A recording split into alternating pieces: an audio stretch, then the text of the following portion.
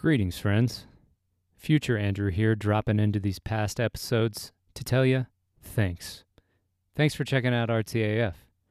If you're valuing the show as a wellspring of inspiration and artistic fuel and would like to help keep the show going, you can find out more about how to do that at patreon.com/RTAF podcast. Every little bit adds up and keeps me inspired to bring you quality content on a consistent basis. Thanks for listening and stay creative.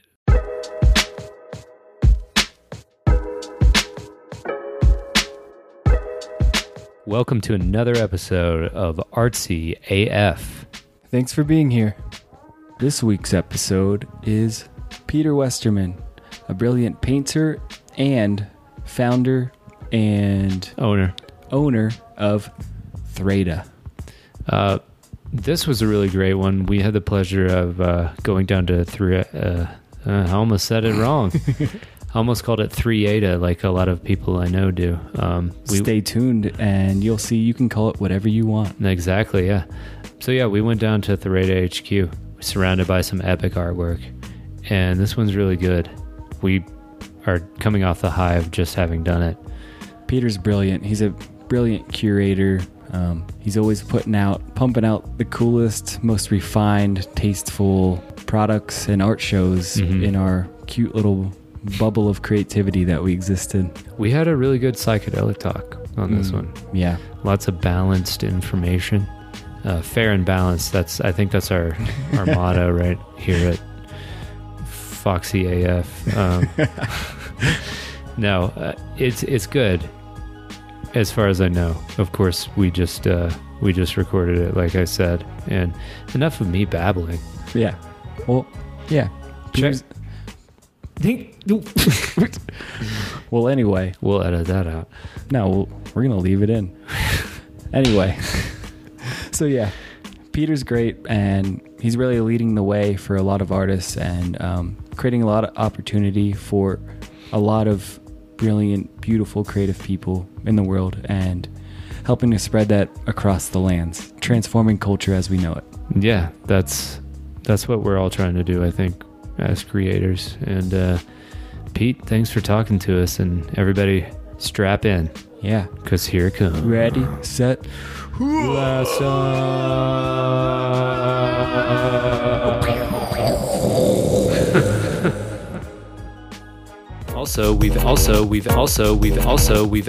We've added a way that you can support the podcast. If you go to the show description on iTunes or Spotify, at the end of the description, there'll be a link that will take you to a website where you can make a monthly donation if you're feeling it. Or you can go to artsyafpodcast.com and there's a support the podcast link on the homepage. It helps us out tremendously, and we're trying to expand, so we thank you guys for all your support. Big tricks, though. I do such sick vape tricks. Like, watch this.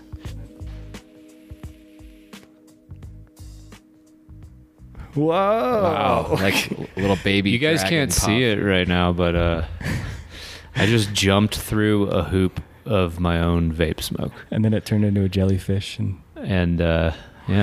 My only trick is I can blow a square. Shut the fuck up. Nah. Yeah, but actually it's just me just making a square with the smoke. Okay, nice. A true artist through and through. Yes. Fooling people. Yeah.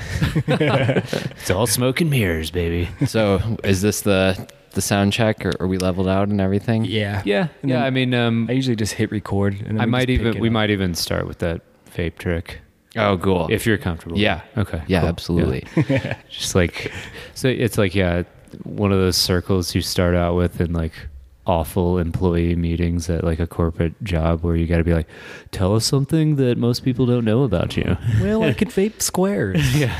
That's one of my greatest fears, is being in one of those situations where everyone has to go around the room and nervously say something about themselves. Yeah. So you don't do like Threda meetings where you have to introduce yourself and give a fun fact? I try to avoid meetings. Yeah. No one's ever excited about meetings, so No. might as well just avoid them. I know. Yeah. Yeah. Well, yeah.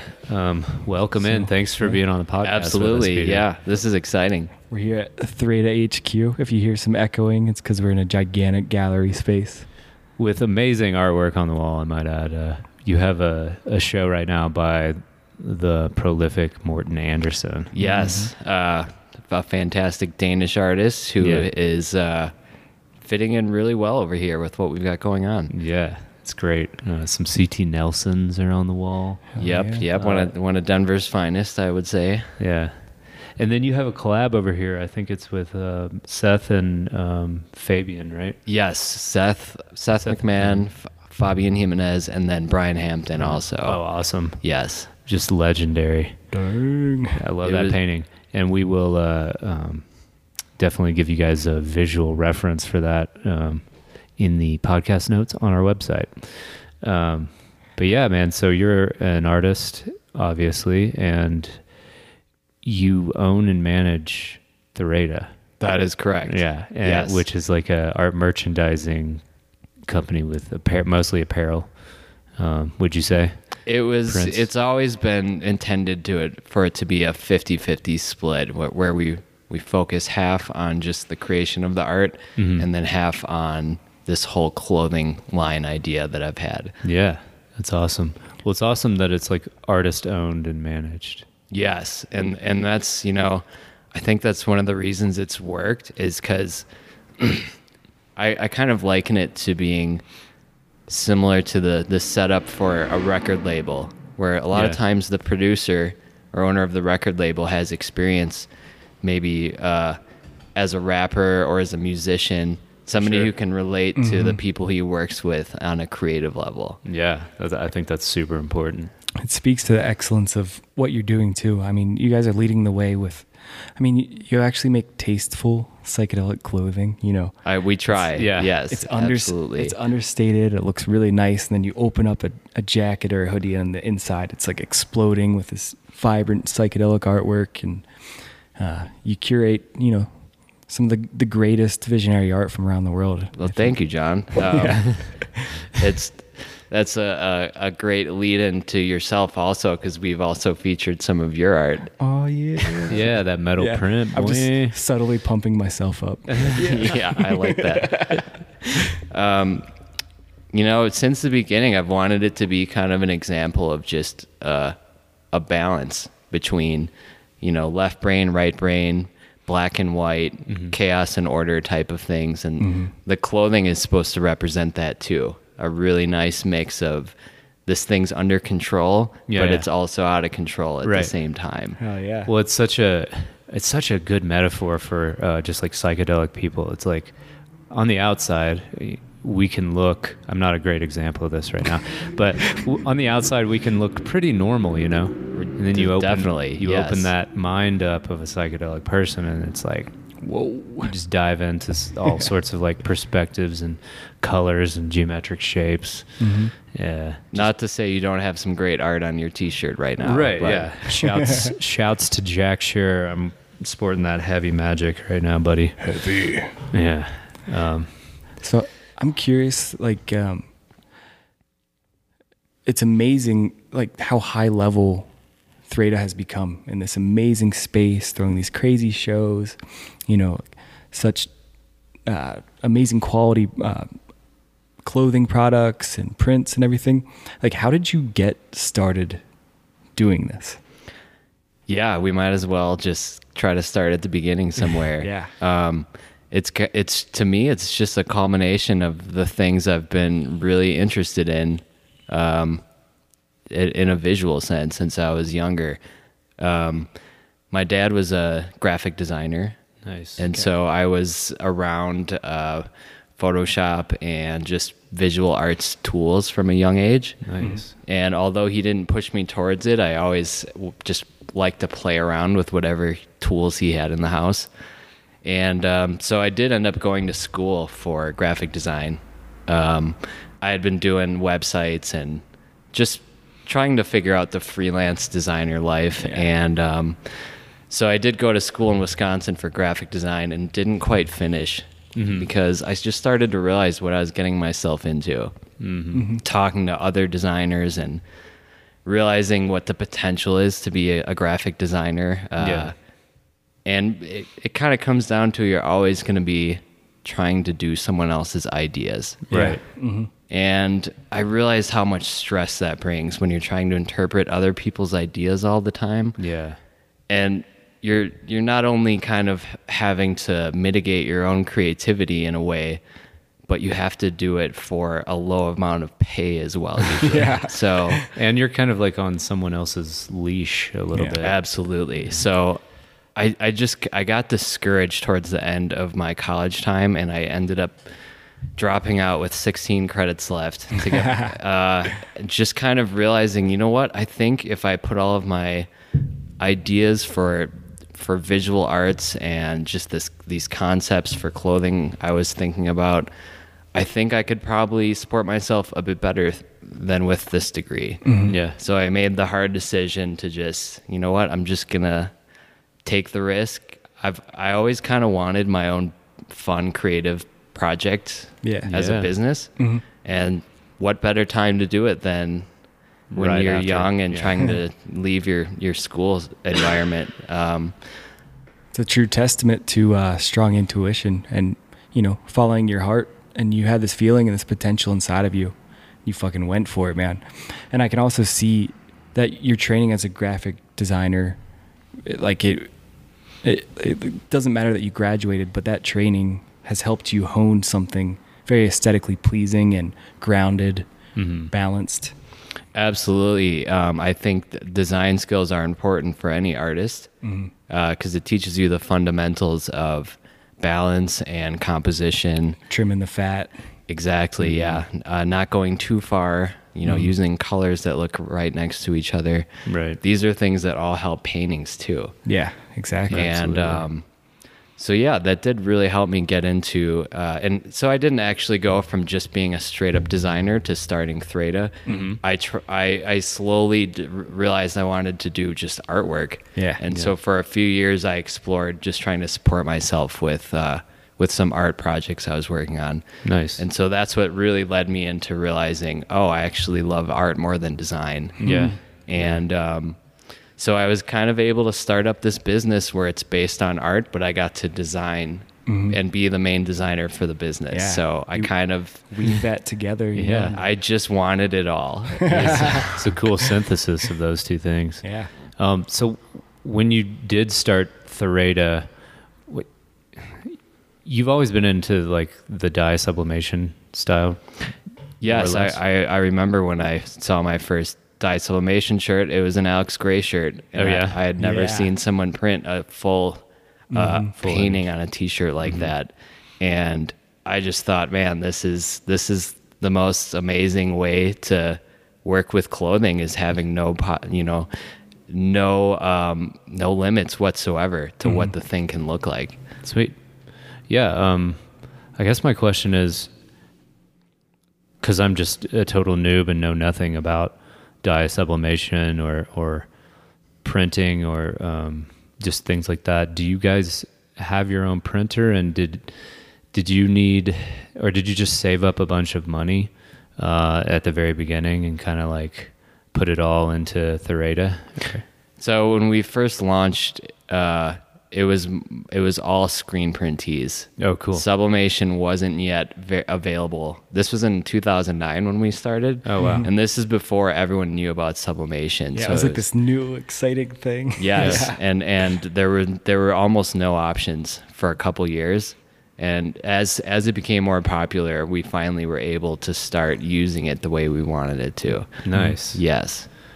That's awesome. So you're 10 years in the game at this point. Yeah, this will be the 10th year this year. Damn. Well, happy anniversary. Thank you. Yeah. Thank you. Yeah. You guys are crushing it. It's kind of hard to believe I've been able to do the same thing for 10 years. It's awesome, man. It kind of flew by in a way. Yeah. Right? Oh, yeah. You wake up and look back, you're like, whoa, I'm 10 years into this. Yeah. What happened? And, the reason I picked the combination of things I did is, number one, just because I've always kind of been obsessed with clothing, just being able to wear the colors I like best, being able to have it's it's, to me, it's kind of part of being an artist and designer personality is you want to customize everything about your life. Oh yeah, And definitely. that's the thing I've been hooked on since I was a kid. I just want to make everything my way. Yeah. Yeah. And when you're a kid, sometimes it's really hard and frustrating Yeah. because you can't. Right. So that's what I was excited about as a young adult. Like, you know what? I just want to really spend time on making everything the way I envision it. That's really Sweet. cool. And so the reason it's a combination of art and clothing is these are two of the oldest things that humans have done to express ourselves. Yeah. Is we put art on our walls or cave In our walls, caves. you know, and we like to try to choose what we put on our bodies because Yeah. it's a cool part about being a human. Self-expression. Yeah. Absolutely. Yeah. And so I felt comfortable picking these two things because I knew none of the clothing and art aren't fads. These are Right, just yeah. it's part of being a Exactly. human. Yeah. And so I felt like, you know, these are things that can evolve with me and become more and more interesting and blossom over time. And they're not going to disappear. Yeah, there's no dead end. Yeah. It's Exactly. always evolving and growing, and you get a more subtler mind, more experience, and you get to really like drill in. Like each year, you're just coming up with cooler ideas, like doper clothing that like, you know, that like transcends any scene or anything. It's just like, oh, that's cool clothing. You get to like sneak in psychedelia with what you're doing too, which I think is pretty cool. And that's what excited me about this type of art is I think it's kind of genreless in a way. Yeah. for We sure. we use these terms that are kind of an umbrella term for the art, like psychedelic art or visionary art. Yeah. But really, it's just a lot of expressionist work. There's abstract elements. There's classical elements. It can be so many different genres, like Exactly. put together in an inspiring way. And I just felt like this is one of those facets of the art world that most people don't know about yet, and that's Exactly. it's Right. really exciting to be the guy to get to show people something new. Yeah. Yeah. Yeah. And it seems like most people that are lucky enough to come in contact with it, they just kind of become happier, a little less high strung, because along with it comes a lot of really nice, great people too. There's this Yeah. openness and this like sweetness to it all, which I think is really great. That's cool You're to hear. You're creating a vehicle, you know, to spread that into the world. Well, I've just always felt if the people making the art have good intentions, it's going to come through the artwork too. Yeah, it like ripples out. Even if it's super abstract, if the artist is doing a good enough job translating his personality into his artwork, you can, you know, get that person's Yeah. positive quality traits in the art as Exactly. well. Yeah, you get a little hit of that with every reproduction and every view of it. you know? Yeah, and you know, I'd like to say good job to you guys, because when I look at both of your paintings, I can totally see the people I know in them too, which I love. Right Oh, on. thanks, man. Yeah. Yeah. Thank you. And it's one of the cool parts about the genre that we're all involved in is it seems to have evolved so quickly. And organically, I feel like it's just kind of an emergent property of all these worlds colliding, and maybe it's even an outgrowth of something like the internet, where you have For sure. just Yeah. limitless references, and you can literally get any type of art or music in front of your eyes or in your ears. And I think what we're doing is like synthesizing whatever this time period will be known as, you know, and just kind of re-expressing. I don't want to say like no one has any original ideas, but we're sort of, yeah, like I said, like synthesizing all of what we love and then filtering that through our personality. Yeah. And I like what you mentioned there, that it's really hard to say how this time period will be known because there's Yeah. so much happening right now Yeah. at once. And I think you're right. It ties into the internet and technology becoming part of our lives. Like, It has to. I think if you looked at the way art changed from, let's say, the 70s and 80s to when the computer became a part of people's lives, it changed the foundation and the nature of some of the art. Totally. And made it look much more digital, and, for lack of a better word. Right. Yeah. It's definitely examples I know of from before computers of digital type stuff. But I think it was really just from highly intuitive artists who kind of knew, like, oh, this thing is going to turn into part of our lives. And Right. one of my favorite examples of that is that Dali painting of Abraham Lincoln made out of pixels. Pixels, yeah. Jeez, which I yeah, think that's was maybe the late 70s, I believe. Yeah, it was a little later, I think, in his career. Yeah, it looks like it was made on a computer today. Yeah. And I crazy. love that he had he had some kind of sense of, oh, these pixel things Yeah. are going to be really important to us. That's interesting. The artist just lets themselves go, ego dissolved into the realm of creativity, pulled something out way off in the future, you know? It's like more relevant today than ever, that piece of artwork. Yep. And I think I personally, like all my favorite artists, I first saw their art on a computer screen.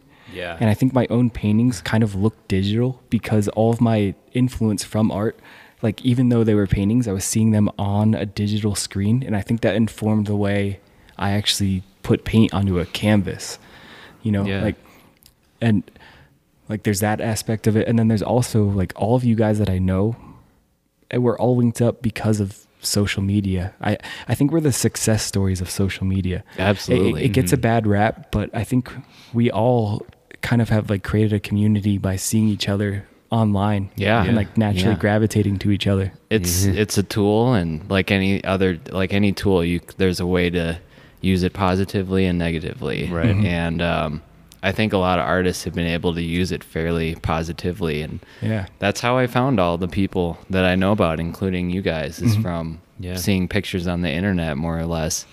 My first real aha moments on the internet happened on these early art collective websites. The one that's gone now was just 3dfxartist.com. Nice. It was kind of a DeviantArt type website, but with mostly digital focused art. And I was just really struck on how natural and beautiful and abstract people could, how organic things could look through digital art. And there's a few specific artists that I found where I was like, wow, you know what? Digital art can be anything you want it to be. Yeah. And so that's why I have the group of artists I do. I like having a representative of, you can do this with many different mediums and make it look the way you want it to. Exactly. Yeah. And did you, when you started Threda, did you initially start working with other artists, or was it just your stuff? And how did you meet those artists that you built the company with? I believe all the initial artists were people I found on DeviantArt. Right. And they were just people I had talked to a lot about their art, people that I felt like were becoming my friends. And we started with, I think, 5 different artists and plus myself. Nice. So the idea was always of the collective. It was never about, oh, this is like my art project about my art. It was always about, let's see if I can help other artists figure out what to do with their artwork. That's so cool. And when I started it, I had a wide format printer. So Nice. the easy idea was, well, why don't I just make a website, design a website, and help these artists make prints? Yeah. That's so cool to like not every artist is very business minded, but you have a mind for that, and you excel in those skills, and to do it not just for yourself, but to bring up everybody with you, you give a vehicle and a platform. And I think that's cool. Like we all have these different tools or perspectives of integrating with reality, and we all get to kind of help each other move up together. That's I think cool. It's really beautiful. And you know what? That's what a business is. It's just a way to integrate with reality. And I think the word business has kind of a big negative connotation these days. Especially in the art world. Yeah, I was absolutely avoiding it because it sounds gross for some reason. It does. It totally does. And I feel kind of lucky because my initial ideas as a teenager was kind of more business related. Mhm. I was more fascinated with technology businesses and just how creative they could be, like so many new ideas and things people hadn't seen before. Mhm. And I kind of had the idea of, wow, if I want to be super creative, I should start a business because it'll make money and I can fund the creativity Yeah. with that. And really a business is just a super malleable creative project. You get to set it up however you want. You get to Right. call it whatever you want. You get to make it look however you want. So there's a lot of creative decisions involved with that. And I was just kind of excited to get to do that all myself. So Yeah. I know a lot of people talk about painting and drawing as a kid. I didn't do that until I was an adult, but I was coming up with logos and like ideas for interesting businesses that would excite people. Yeah. So that was kind of my background of what I was thinking about when I was young. And I feel lucky because I had that foundation before I got into just, I want to be an artist and help artists. Yeah, it's great. Yeah, and the way you describe, you know, it's more of an extension of an art project than it is, you know, a business. Absolutely. Like, yeah. It's an art project first, and thank God it happens to also make money for people. Yeah. Yeah. Totally. That's kind of one of the funny things about a business is that's the whole goal of it, is just to be helpful for the people involved financially. Right. Yeah. And if it doesn't do that, then the IRS says you're a hobby, not a business. Yeah, you told me that a couple weeks ago, and I was like, yeah. What is it? You just for any artists or young business owners out there, it's like if you report either breaking even or a loss for 5 years in a row, they consider you a hobbyist. Yeah. And The government you can't doesn't claim. like when you do a lot of things that has no benefit to them. Yeah. Um, Yeah. Just a heads up, everybody. But it's also what makes people good at things is a hobby is all about your passions. Yeah. So it definitely was a hobby that I turned into a business. Yeah. Right on. And what does Thrada mean? So one of the concepts that I came up with was this is going to be a lot of abstract ideas and abstract art. And so what word could possibly contain all of these thoughts and you know, broad unexplainable things. So I felt like the name needs to reflect that, and the name has to be kind of a container where people can apply their own meanings to it, just like the artwork. So I was essentially looking for a word that hadn't been used before on the internet, and it's really easy because you just type the word into Google and see then what comes up. nothing's there. And so I just thought something that sounds like the word threads in a different language, because threads just is a nice vague meaning for ways to connect things, the ways things weave together. Yeah. Wow. So I came up with kind of an abstraction of the word threads, and when I found one that had no search results in Google, that's when I knew, like, this is my word. It's fucking Nice. genius, man. Yeah. It's funny, yeah. Like I had no idea what Thrada meant, but like you get what it means too. Right. Like it's very effective. That's really cool. It's been cool hearing how many people seem to figure it out. Yeah. That's interesting. But at the same time, since it's such an abstract word, people will pronounce it differently, which I think Totally. is really cool. Mm-hmm. It's, you know, I don't even want to correct people. It's kind of, Yeah. it's up to you how you want to relate to it. It's Like, just what's your like- favorite way to say it, I guess? Yeah. that's really just like a cool. piece of art. Yes. Sometimes. Yeah, Just like- exactly. You hear it or you see it, and then you're like, "Oh, 3-eta." I've heard people say 3-eta. Yeah, and it's a little feels weird sometimes to have a business name that people struggle with. Like, Yeah. it seems like it wouldn't be a combination for success that Yeah. people often have trouble remembering how to spell it. I notice, which it must have hurt our ability to be shared with others somehow. But at the same time, it's a lot of, you know, word of mouth, and I think people just show other people on their phone or a computer, and yeah, once you know, Google helps everybody out. You can kind of Yeah, throw you in can- whatever spelling in there, and it, They're it like, "Did you fixes mean? it. Did you mean 3-eta?" Yeah, it's great.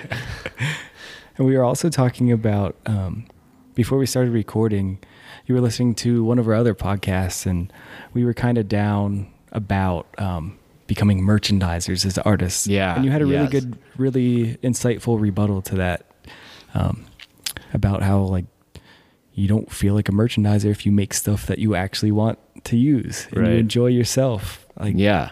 can you expand on that a little bit? Or? Yeah, absolutely. I mean, there's no question that merchandise deserves to have some negative feelings attached to it, because it's, you know, it's a way every Hollywood movie tries to cash in on a bunch of little kids. Yeah. Regardless of if it's creative or has like a lot of intention behind it, it's just a way to let's get more money out of this weird movie we came up with. Yeah. And what's crazy is there's some movies that have even been written for the purpose of merchandise or or TV shows. Like I believe maybe Transformers and Teenage Mutant Ninja Turtles might be two examples of they created this as a merchandise idea and then spawned it into basically elaborate ads for the merchandise Cartoons. through cartoons Yeah. and movies. Damn, so Man, they, that they really- reverse engineered it. Yeah, Yes. that really changes the scope and perspective of my childhood. It's still real to me, damn it. Yeah, I love the Turtles. Actually, that was something, I don't know, you know, who knows when I thought this, but I was wondering, like, who created the Turtles? I mean, maybe you don't know because, I mean, who knows? But if it is like this reverse engineered merchandising thing, I guess I still love the Turtles. I think it's still creative either way. I think it's really true. rad. Yeah. Right. You know, just because it's, and going back to your question, John, that just because it's merchandise doesn't mean it can't be something that you put a lot of love and effort into. And so I've always just felt like if I treat the things we sell to people just like I'm trying to create a piece of my own personal artwork, then the limits are the same as artwork, where people can get a lot out of it and talk about it and feel good about participating with it. And so I just think there's a way to do it where it's something that people can tangibly feel good about and know there's like there's real thought and intention put into the ideas behind it. Yeah. Yeah. And quality products too. It's not like disposable, you know. Yes. It's not like Wear red it bubble twice. pillows. That's or- important to me, and that's actually what stops me from making a lot of other items. Is if I feel like people don't really treat it serious in their lives, I don't want to participate with it. Like something people will throw away, and that's why I love clothing, because I know people's relationships with clothing from talking to them and just knowing how I relate to clothing. And when you have that favorite T-shirt or those favorite shoes, like the way we treat it it's got a lot of love to it. And Yeah. you want to, it feels good to see that T-shirt nice and clean and ready to wear, because you know how you feel when you put on that T-shirt. Oh, yeah. And so I just felt like that's the same emotional connection people have with the art we put on our walls. Right. I think art is a lot about, when you're selling it, for sure, is about kind of selling the feeling that you were having while you were making it, because you know that is part of like the best parts of your life, you know. I mean, I think that's why we're artists. I would dare to say that, like, we but- do it because this feeling we get when we Right. make it and when we complete it, and we feel like it's the best we could do. And you want to give that feeling to the people who potentially might take it home, on whatever medium it's on. Like, and I like what you were saying earlier before we started about, you know, as artists, our market ranges from like dishwashers to, you know, Silicon Valley, like CEOs potentially. And so it's good to make, and this is why merchandise is a good thing too. Because if someone wants to take that feeling home and maybe can't afford an original painting, but they can't afford, say, a jacket, a print, or even a sticker, you know, you're there and you can say, yeah, I mean, here's a little slice of what I was feeling in that moment. And so, yeah, it's kind of like helped me in my perspective with that. Yeah, making it accessible, Yeah. and supporting. I mean, artists have to make money Yeah. somehow. And most people can't afford a giant painting. Right. Yeah. I mean, No. like I couldn't afford a lot of my originals. You can't afford your own art. Exactly. Right. And I can afford to take the time to make them. even being around so many paintings with the job I have, I wish I could keep a lot more of them. Yeah, right. But it's just it's like a few percentages. It's a couple percent of people out there who can really invest in paintings and originals, and there's something really cool about that whole aspect of it too. There's something really special about the original. Oh yeah, Sure. It's charged up. And I would never discount any of that part of the art world, but it's not for most people. Exactly. Yeah. Sure. Mhm. Sure. And so as much as I would love to focus on that stuff, I just feel better knowing that the experience of this stuff is accessible to someone who's really passionate about it, but doesn't have the financial ability to like go into the most serious deep end of Yeah. 10-foot paintings and Yeah. stuff like Yeah. that. Yeah, it's really cool.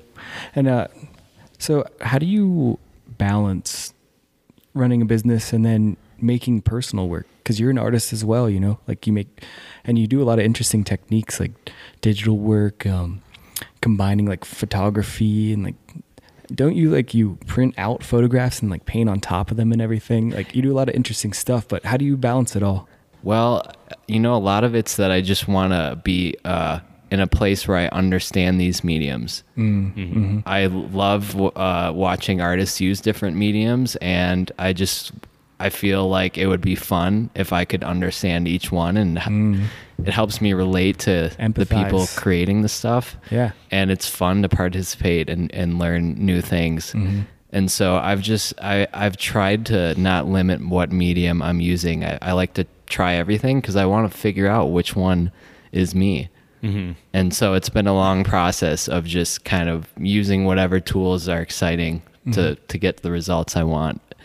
And lately, the satisfaction of just making the whole thing by hand is kind of addicting to me at the moment. Oh yeah. And that's part of why I love these collaborations, is because when you get a bunch of people together, the process goes really fast. And it's a way for me to still paint, but to, also further other people's artists' careers. And at the same time, like, we get to condense this creative experience into usually a smaller period of time than me just making something by myself. Yeah. And like the pressure's off you, like I have to do this one Yeah, piece. absolutely. Get to do it collectively, and with a combination of people, it's something that none of you could have created on your own. Yeah, and this is something the music world has figured out long ago. Oh yeah. Yeah. Is that, being a solo musician it seems like a lonely endeavor. Yeah, like poor Elvis. Yeah. Well, yeah, you gotta have at least a backing band, or, I mean, a lot of the musicians in our world right now are somewhat solo, I would say, but I think the energy you get when you're syncing up with multiple people and making something together is really addicting. It feels like you're making your power exponential. And I really like that idea of, wow, now that I have these 2 or 3 other people involved, now the limits are even more endless. Oh yeah. Yeah, it's something I have like a fear of collaboration. I haven't done much of it. I've only done like passing a painting back and forth, but like actually creating it together with people is something I haven't really done. And there's like I have some fear to it. Like did you kind of just jump into that right away, like back in the day, or is it something you kind of had to, like, were you just ready to collab with people immediately? Yeah, it was something that I just loved about running a business. Is every project I did with an artist, like, I get to kind of collaborate with my thoughts, and I even get to change other artists' work and help them make it the best possible fit for something. So that's kind of a form of collaboration too. But really what it comes down to is my group is it's a heavily visually specialized group. We are trying to make interesting imagery. And so if I can make an interesting collaboration happen, then the whole collective gets, it's like a cool little trophy to put on the wall. Like, here's another unique image that could have only happened because we have this cool little interaction between dynamic. people. Yeah. So let's switch real quick, just Yeah, to go answer for it. John's other question. Yeah, it's totally natural to have that fear of collaborating.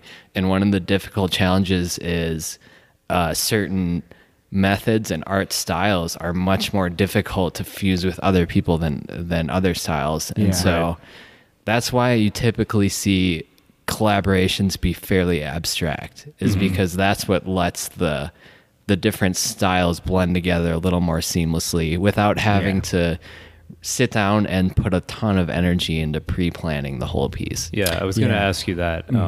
Do you mostly, let's say, for sure on collaborations, there's probably not much of a pre-plan. But when you're doing, like, say, a solo piece, or do you pre-plan it at all? Do you design it, kind of I like to sketch it or anything? I feel like it's two parts of your brain, and I try to exercise both equally. Yeah. We just completed 2 large collaborative paintings in the gallery here with me, Jake Amazon, Stephen Cruz, and Blake Foster. And it was a very distinct 2 painting process. We worked on them both at the same time. One was very planned out, and the other had 0 plan. Oh, that's cool. And That's the dynamic Cool. between the 2 was really obvious. One had a lot more mental energy put into it. The planning was, it takes more energy. Yeah. And so what I kind of realized is we are all taking breaks from the planning and having more jamming. fun on the jam one. Yeah. And having that dynamic I think it's important, because Definitely. both of them can lead to the best results. You just Yeah. have to see what's best for you. Exactly. Do you prefer one over the other, or is it? Do you just keep that kind of principle in mind all Well, the it's time? 2 types of excitement. There's the excitement of, I have this image in my head, and I think it's really cool, and I want to Yeah. get it out into the real world. And then the other type of excitement is, wow, this is just showing up out of Yeah. What's going to happen? nothingness. Out of thin air. And that's a whole different type of excitement than having that spark of, wow, I have this whole image in my head and I know exactly what to do. Nice. Yeah, I'm just like spitballing. It's kind of just throwing into the ether, but yeah, there's a lot of abstract collaboration happening. It'd be interesting to see some artists really pre-plan and have like a maybe like a purpose for a piece, and really like plan together subject, figure. Okay, I'm going to do this part. You do this. It'd be interesting. I don't know if a lot of that type of collaboration happens right now. It'd be cool. right. It'd be Yeah. something really cool And- to experiment with. I think the challenge with that type of collaboration is that sometimes it's not as good when you can see separated styles in the piece. Like, this Yeah. person made this thing over here, this person made this thing over here. If it's not a seamless flow in between those 2 elements, Yeah. it's going to look like you kind of mashed up Exactly. and did a like a collage type collage, yeah. thing. Yeah. And that's one of the things that's kind of hard to avoid sometimes. Yeah, that's an interesting challenge. I don't know. It is. Yeah. Yeah. And then there's the whole other aspect of knowing who you're collaborating with. Because Yeah. if you really understand somebody's style and their thoughts behind it and why they do things the way they do, that's going to really help you Oh yeah. integrate with them in the best way possible. Yeah, melt together. I think just liking the person a lot goes a long way. helps. Yeah. That really does go a long way. I mean that's obvious. I haven't but experimented too much with collaborating with people I don't like. maybe you should try it, man. Yeah, but you should never create know. like a super crew of like a group of people that would not get along together. This has been a joke that's come up is purposefully trying to set up a collaboration with people who you know are going to kind of have a meltdown together just to see what happens, because maybe it'll be amazing, but if it doesn't even work out, it'll at least be fascinating to watch. Yeah. All those people try to figure it out. Well, an exploration of the shadow or something, you know. Yeah, absolutely. I would actually, that could be some grand thing that like alleviates pain from the world if these people could figure it out together, you know. Yeah. I mean, do you guys remember doing the group projects in school? Yeah. Where you had 3 or 4 people? Mm-hmm. And like one person did all the work, kind of. Yeah. To me, it always felt like your best chance was 50%, you know, congruency between your group. And then you would probably end up thinking 2 of those people were like someone you never wanted to work with again. Yeah. And those are the feelings that happen when you get thrown into collaborating with random strangers. It's like, it could be a good learning process, but it also can be really painful and frustrating. Yeah, you really have to be able to listen to the other person, not just like auditorily, but visually, like, and see their vibe. And just let things go too, you know, like you can't be a control freak and be a good collaborator at the same time. Yeah, that's a great lesson to get out of collaboration, is if you want to be forced to learn how to let things go, just collaborate with someone who paints really fast. Yeah.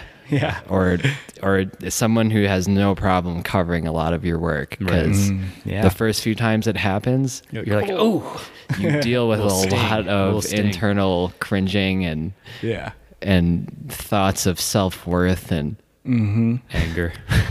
There's there's very possibly some anger mixed in too. And you know, it makes me think of musicians a lot, because they've been going through this stressful stuff for a long time, and we've seen bands in the 90s try to make super groups, and hey, we're all so talented, what could go wrong? Mega egos, just egos in the way. So, and you know what, that ties into the psychedelic aspect of the collaborations, because psychedelics, as many people know, have this fascinating relationship with the ego and helping you maybe step outside your own ego.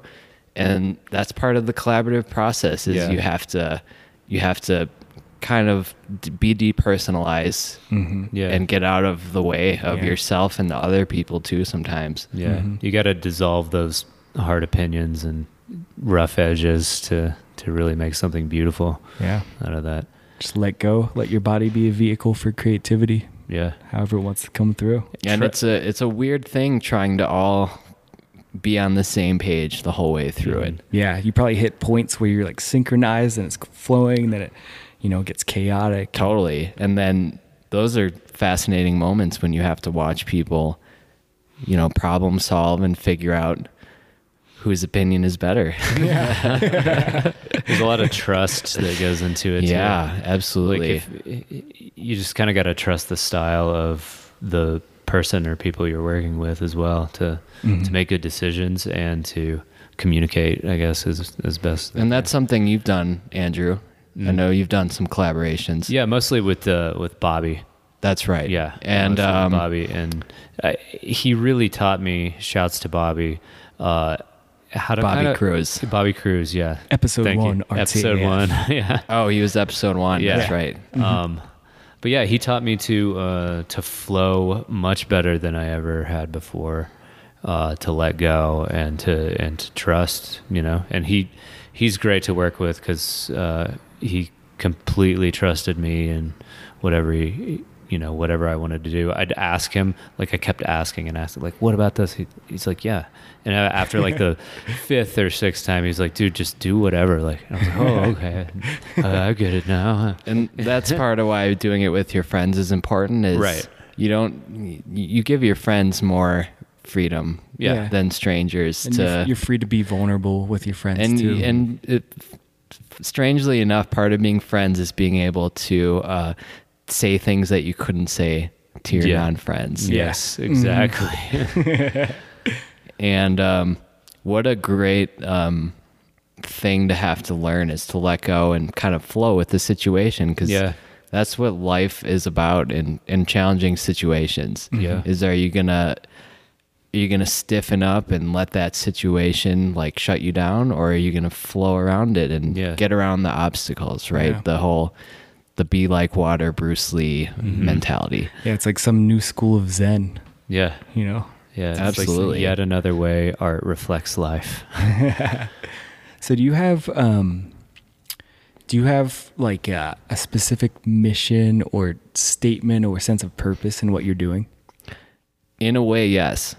I like having kind of broad goals for the business as a whole, because that leads to a lot of freedom for what's going to happen. Mm-hmm.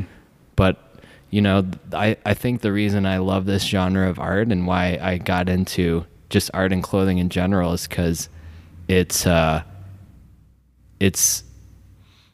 very open-ended possibility kind of situation. Yeah. Mm-hmm. And I like the idea of let's just evolve this thing as much as possible and see where it takes us.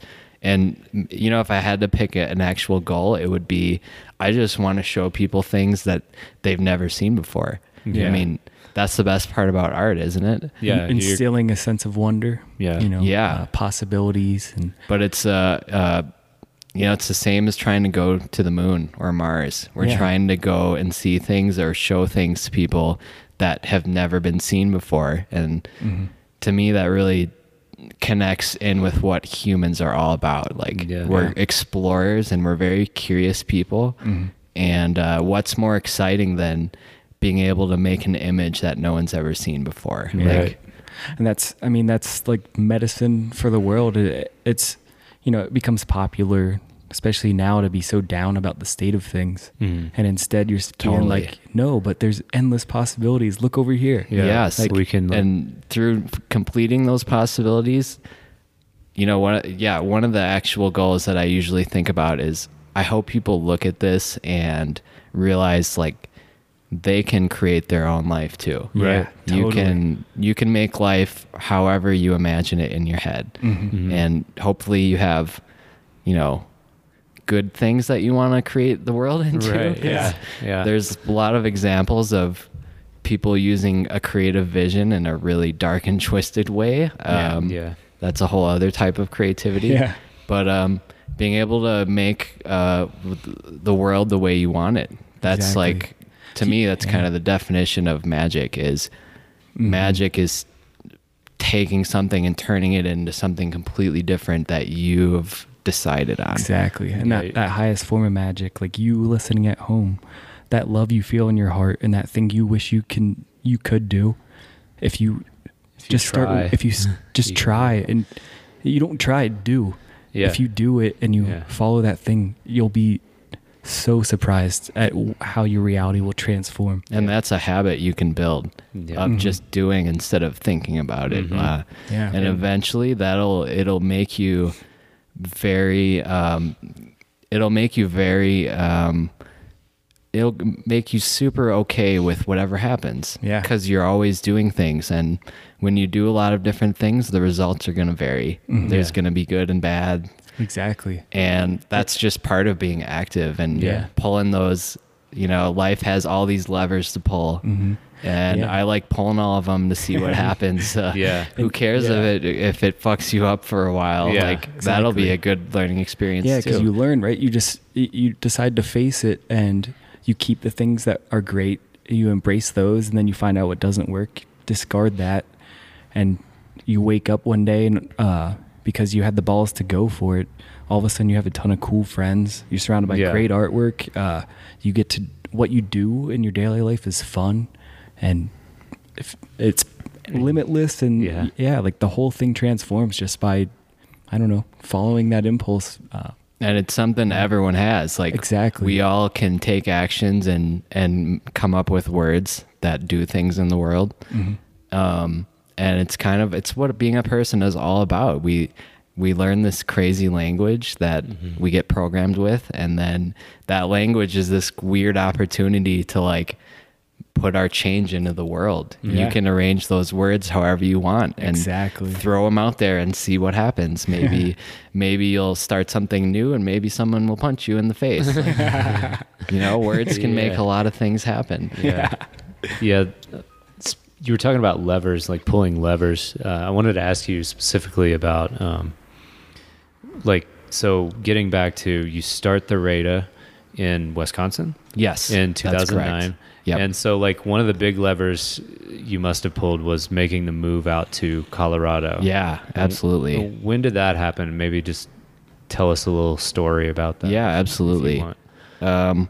I really wanted this whole thing to stick in Wisconsin because when you grow up in a place and you're an artist, you kind of just hope you can help make that place cooler or better or more fun for everybody. Sure. And the young people of Wisconsin were totally ready for me, but the existing framework of Wisconsin is still not at all ready for something extremely difficult to understand for some people. Mm-hmm.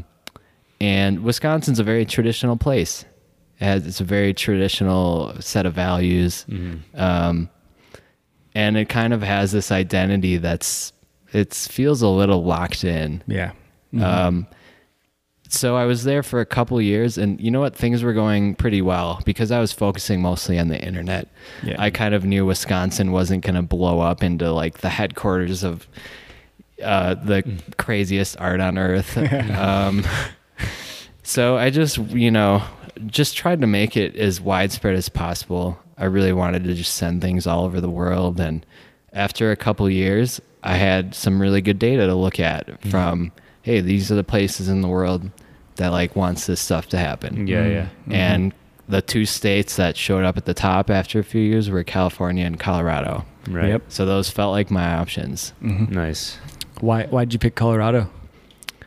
I think it was because I had this sense of this place having a way more open sense of what its identity is. Like Yeah. Denver's a changing city that's changing really quick, and it's finding out what its identity is. Yeah. Whereas in California, those places felt like really cemented. These people Yeah. know what this place is. And California already has all of the amazing centers for art. Yeah. Everyone there is already integrated with the art world. They have Hollywood and the music industry, and there's been a great visual street art scene in the Bay Area and Los Angeles, like for a long time. Yeah. So it felt like maybe they didn't need me as much, and this seemed a little more relaxed. There's less people. Yeah. There's something about the mountains too. There's like this grounded openness to this area. It doesn't like, there's something about this area. I don't know if it's the land humming at a certain frequency, but it's like, it's not a competitive thing happening here. It's very collaborative. It feels that way. Open-ended. And why do you like what do you think the reason is for that? I don't know. It's like we're in the middle of the country. Yeah. It's like this middle spot. Yeah. I think being surrounded, I think there's something to mountains There definitely that is, ground I think. people or to humble you. Or You can't really climb a mountain. Well, you can, metaphorically speaking. It's harder to climb a mountain just by yourself. And so if you have like moral support, even if it's just people who appreciate what you're doing, then I think it's easier to climb those mountains. Also, Colorado seems to be like everyone's moving here. It's more fertile, I think. It seems to be like the new cool place to move, you know?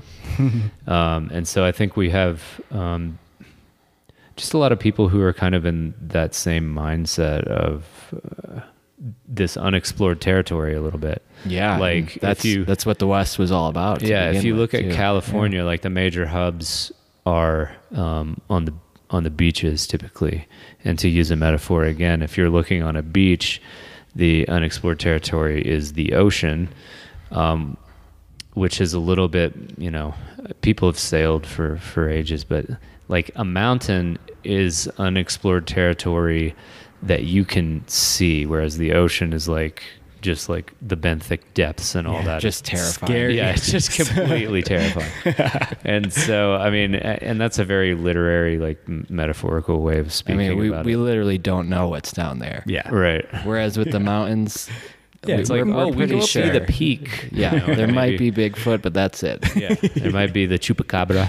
But I like what you're saying, and I agree. I think being able to look at something that's so much bigger than yourself gives you maybe a nice way of having big ideas. Yeah. Yeah. It's like, I don't know. I lived in Philly. It's a lot of head down out here. It's a lot of looking up and out. Oh, okay. Yeah, and there's so much Expansion. more open space. Like you can literally see for hundreds of miles. Yeah, That's one of the things that it really struck me when I first got here is I don't think I've ever seen this far before. Right. Yeah. And it felt really inspiring to just like the further you can see, the better sense you have of where you are, right? Yeah.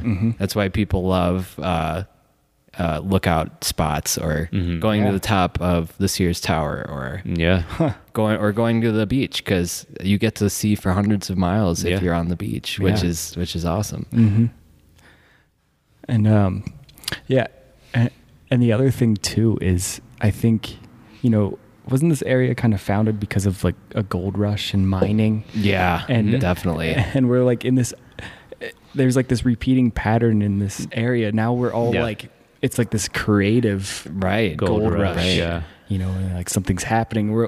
So many people are moving out here and like, oh, what have you found out? Like, Yeah. we're meeting and like exploring creative boundaries. And Yeah. I think that's what's always separated this place. If you're going to come up with an identity for this area, this is where people would go if they wanted to kind of try something outside of the Yeah. establishment that was happening on the East Coast.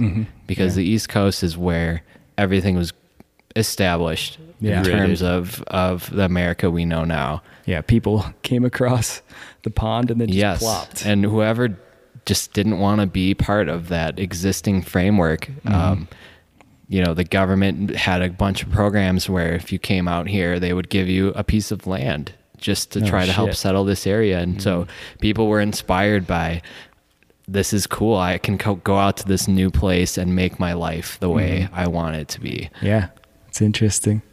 And I was also thinking about, how you said like Wisconsin, the culture wasn't ready for what we're grooving on. And what I think is kind of interesting, and it plays into the hero's journey of, so we move somewhere where it is happening, right? And then there's a bunch of people working creatively, artists and musicians, transforming culture, science, studying psychedelics, transforming culture. And if that spreads out and starts saturating those towns that weren't ready for it, You and can go then back. you could go back at some point. Absolutely. Yeah. And that's pretty That's exciting. beautiful. It's yeah. like you did such a good job that you ended up completing your original thought of, I'd like to make this place a little different. Yeah. Yeah. Did you ever hold that in the back of your mind of like maybe one day? I would really like the idea of going back and like participating more in that area because I still think it needs it. Yeah. But it's fully accepted now. In the, especially with younger people. But we're in this cool transition point where this stuff Yeah. is starting to not be looked at as something strange. Exactly. Right. Right. Yeah. We were talking earlier how, a lot of us have all had a hunch. There's something to psychedelics, spirituality, whatever, like this. It's been this like underground thing. There's something to this. It all ties in together. Creativity, Yeah, mind absolutely. expansion. And then you were referencing, what was that article called? Let's see. I think so. It's a Business Insider article. I think it's titled "How Mushrooms Change the Brain." I believe it's somewhere along those lines.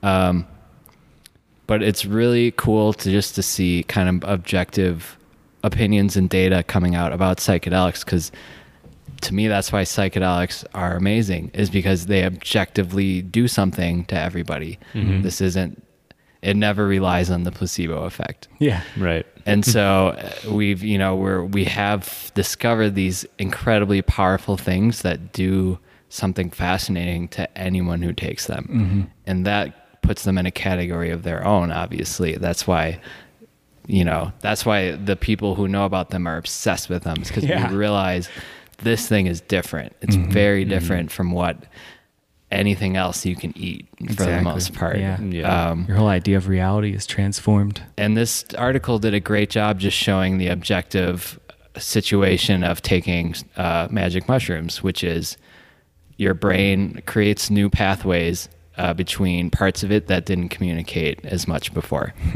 And one of the fascinating parts about it, which ties into mushroom therapy, there's been lots of talk about mushrooms helping with depression. And this article mentioned that depression happens because the part of the brain where your sense of self is formed is too much wired into itself. Oh, so it's like this Oh, wow. So it isolated breaks up. loop.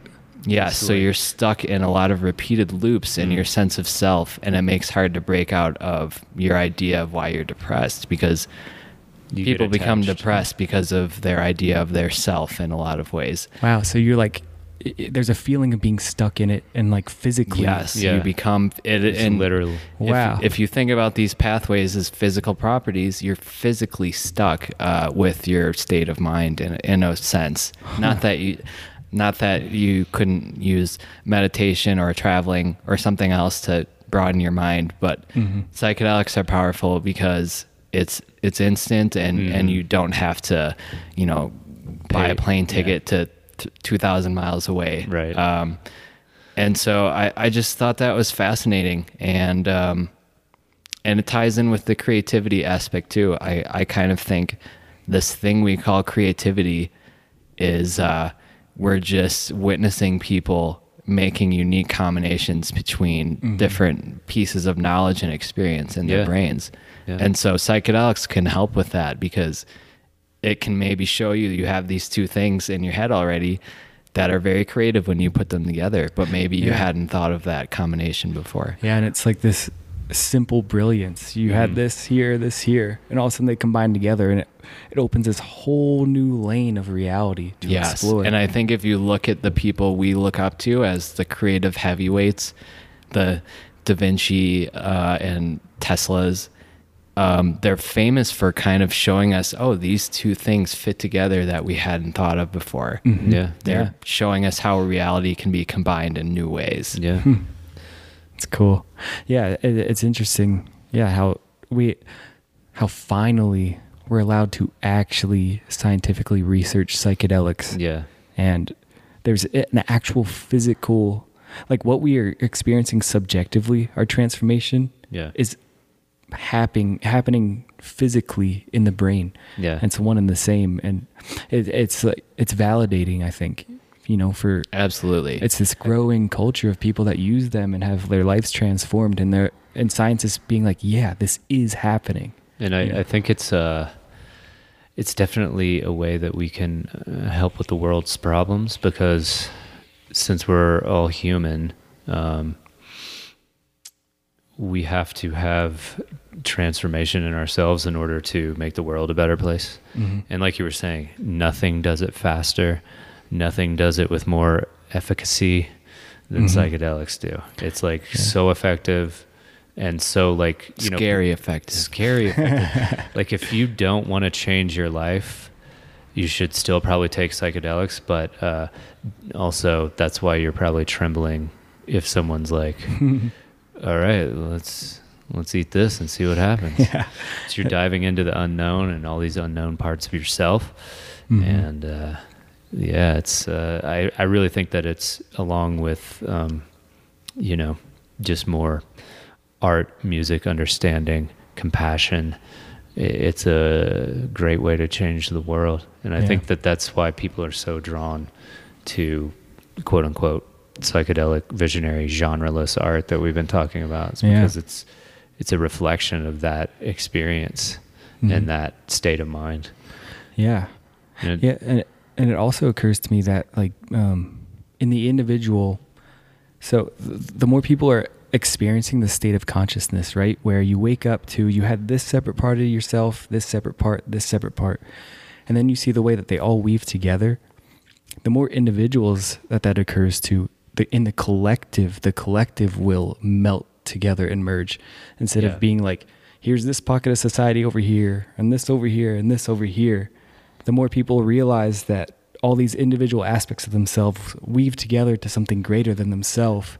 That's reflected in the culture at large. Yeah, it's like you can think of the culture as like the brain of the world or whatever. And Terrence calls the culture your operating system. yeah, but it also, something else I wanted to say is it breaks down ideology, and it breaks down these cultural barriers and boundaries that we have between each other, where in our, day to day we get fed all this media stuff, and there's a lot of people shoving narratives down our throat from the top that aren't necessarily true. And especially if you hang out with a person from a different culture, you realize that like we all kind of want the same things. Yeah. We all just want a happy life. Totally. We all want to keep the bill collectors away. We all want our kids and our community to be healthy. Exactly. Yeah. And that's what I think has been really drawing people into these music festivals. They have this psychedelic element that kind of helps people, connect on a more primal level. You you're realizing, oh, this is what being a person is all about, is we get together and we be social and we dance together and try to make things together and look out for each other. Yeah, it's like a temporary gigantic family or tribe. And just like any family, there's problems. Yeah, but sure. That's part of Exactly. being a human. And Someone phrased the whole the love thing really well once, and they said, you should really try your best to love everyone, but you definitely don't have to like everyone. And you can, you can avoid people that rub you the wrong way without condemning them or Not putting them out of your heart. right. They always have a spot in your heart. You care for them, and like if you saw them in trouble, like you'd help exactly. them out. And Yeah. loving someone doesn't have to mean you want to be around them all the time and be a part of their life and stuff. It just means you're recognizing that they're another person who has their own issues, and you're not going to add to those issues. Yeah. Because Totally. that's the opportunity we have with everyone in our life. You can try to make their life easier, or you can try to make their life harder. Yeah, and all you want is for somebody to feel okay, and namaste, motherfucker. Yeah. is kind of, as much as that term feels a little overused sometimes, there's a lot of wisdom in it. Exactly. Yeah. That's all these things that have become like almost cheesy tropes, like Right. namaste or whatever. But like at the core of it is the essence of the whole thing. Yeah.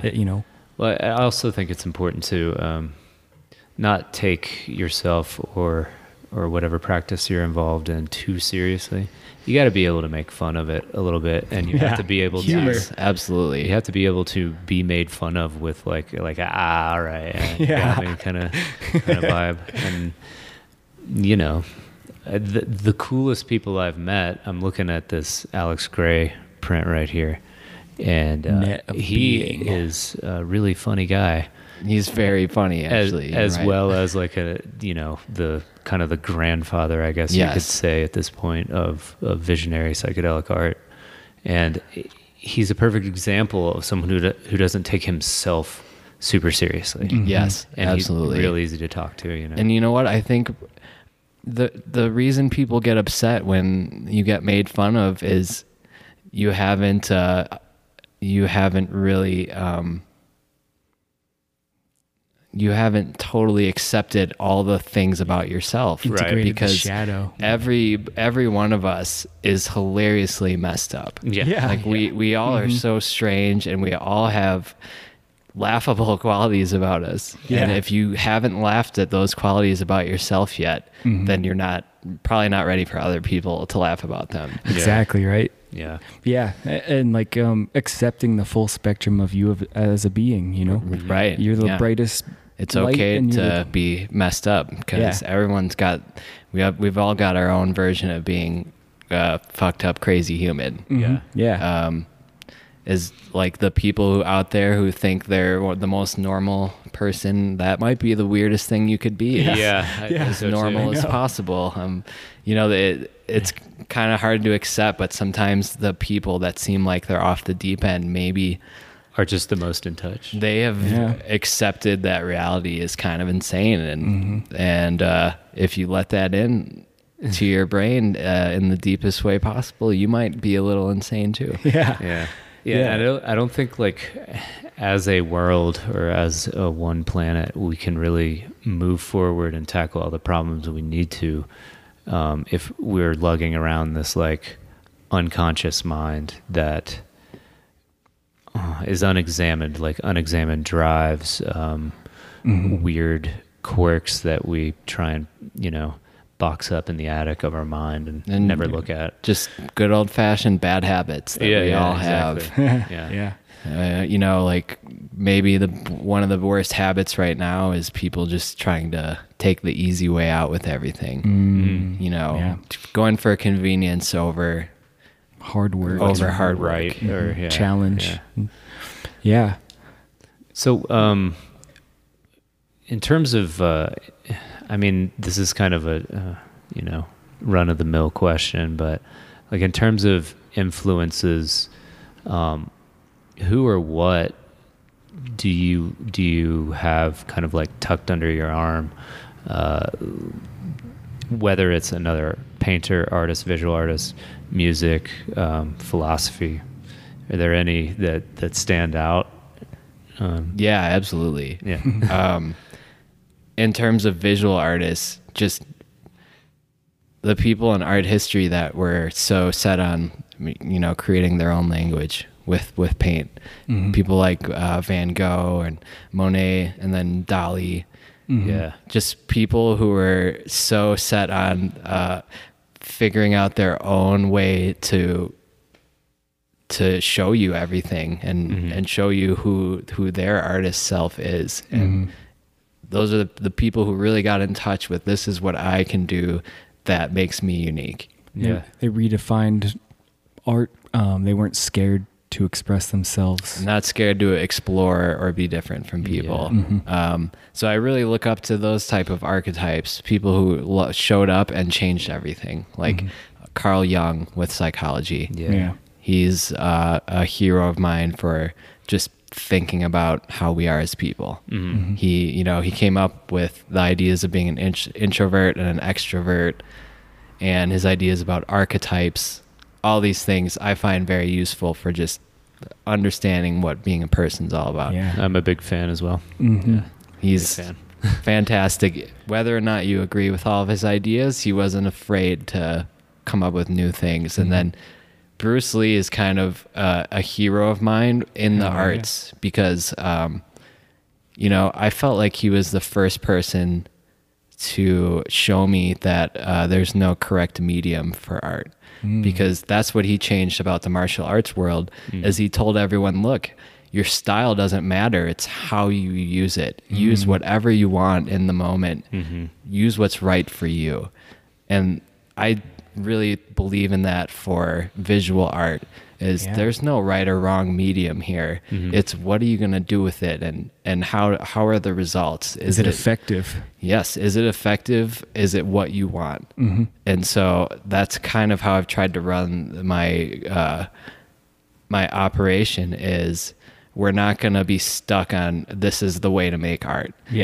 Painting isn't the best way to make art. Digital art isn't the best way to make art. These are just ways you can do it, and the results are what matters. And it's one of the things I find funny when I hear people talk about digital art and how easy it may be. But if that were the case, there wouldn't be so much like random digital art out there. There's no shortcuts to making an amazing piece. You have to have the fundamental skills to be a good digital artist, just like you do as a painter. Totally. And these things all kind of tie into each other. Those are the same kind of people who booed Bob Dylan the first time he broke out an electric guitar. Yeah. You know, it's like the purest kind of like. Yes, the But then purists. it's like or if you- gatekeepers, Yeah. you could call them. Yeah. Or if you take it all the way back, it's like, yeah, I only like cave paintings. Like, And you hear the same even within painting, like the endless acrylic versus oil battle that's happening as we speak. the fight for supremacy. It's like, does that shit look dope or not? Yeah, Like, exactly. Yes. whatever. What I would like to point out to people is, okay, say you're an oil painter and you believe oil is the best. Are you making better paintings with your oil than some of these top acrylic artists? Because if not, maybe that's really not the best way for you to go. Yeah. Maybe it's not the medium. Your first principles need examining, and Yes. maybe the take some foundation. mushrooms. I don't know. So here's something I did want to mention real quick that's difficult for people to understand about psychedelics is right now they have this mystique to them that they can kind of just change you into a really creative, like unique person, which is totally possible. Yeah. Integration. But you need But the it's not foundation of things that could become unique. Yeah. And without like real deep knowledge of certain things or deep experiences of certain things, the pathways the psychedelics will connect for you maybe aren't going to do as much, Right. Yeah. unless you got to preload all this stuff. Yeah. It's like if you're making a song in Ableton, having all that preloaded stuff is going to make the song come up really quick because Yeah. there's things to play with. Exactly. Right. But if you're just starting from scratch and you want to write like, you know, a piece like Mozart, it probably isn't just going to happen out of nowhere. No, you definitely need- have to Yeah. work. It's I think the idea that psychedelics are just this analogous to like a pharmaceutical drug that will just kind of treat the symptoms and just make you feel better automatically it's a bit of a, I guess, misunderstanding I think that people have about them. Yeah, and it'll be interesting to see what the ultimate consensus is in maybe like 20 or 30 years about Yeah. what these things actually do to us. Right. Yeah. For now, it's kind of like we're accepting the status of guinea pig. Yeah. Mhm. And who knows what we've done to our brains. Yeah. I'm hoping it was something helpful. Seems pretty It feels healthy. like it was in some ways. Well, and there's like the balance of, you know, opening yourself. It's an opening and it shows you potential. Yeah. But there's a common thing that we all have too, is that we work really hard. Yeah. You know, we are sober and we put our nose down and we do the work.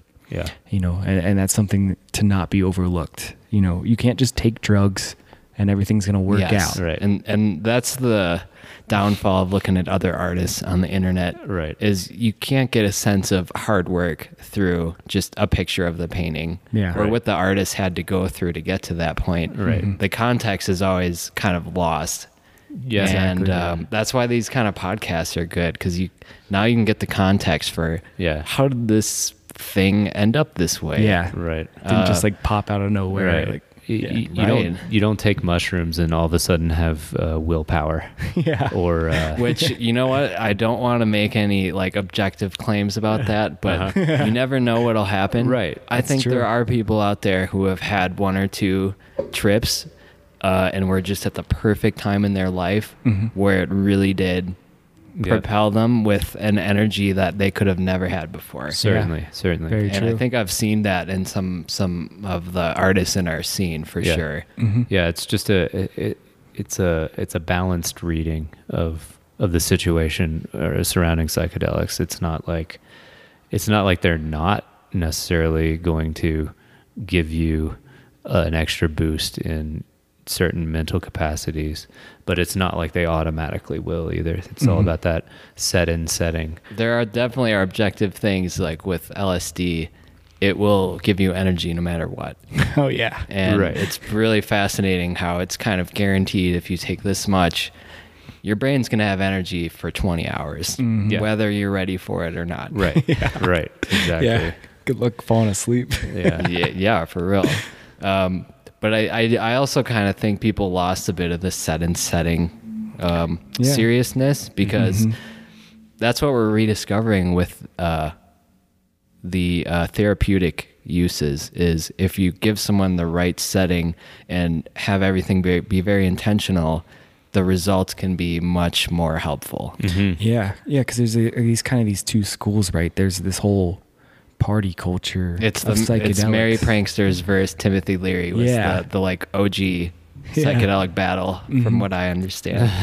Or even Ram Dass, who, took so much LSD, and he talks about chasing that feeling. And then he realized that, like, oh, this feeling can just be kind of cultivated now that I've been there. And I think after a certain point, he didn't ever really take acid again, and he just kind of became his own guru.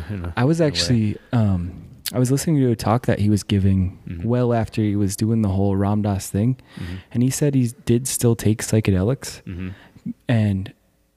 but it wasn't the thing. But he still found it to be an interesting experience, and it could show him blind spots and weaknesses, but it wasn't like the main event of his life. Right. It was another tool in his toolbox of being a loving being. Right.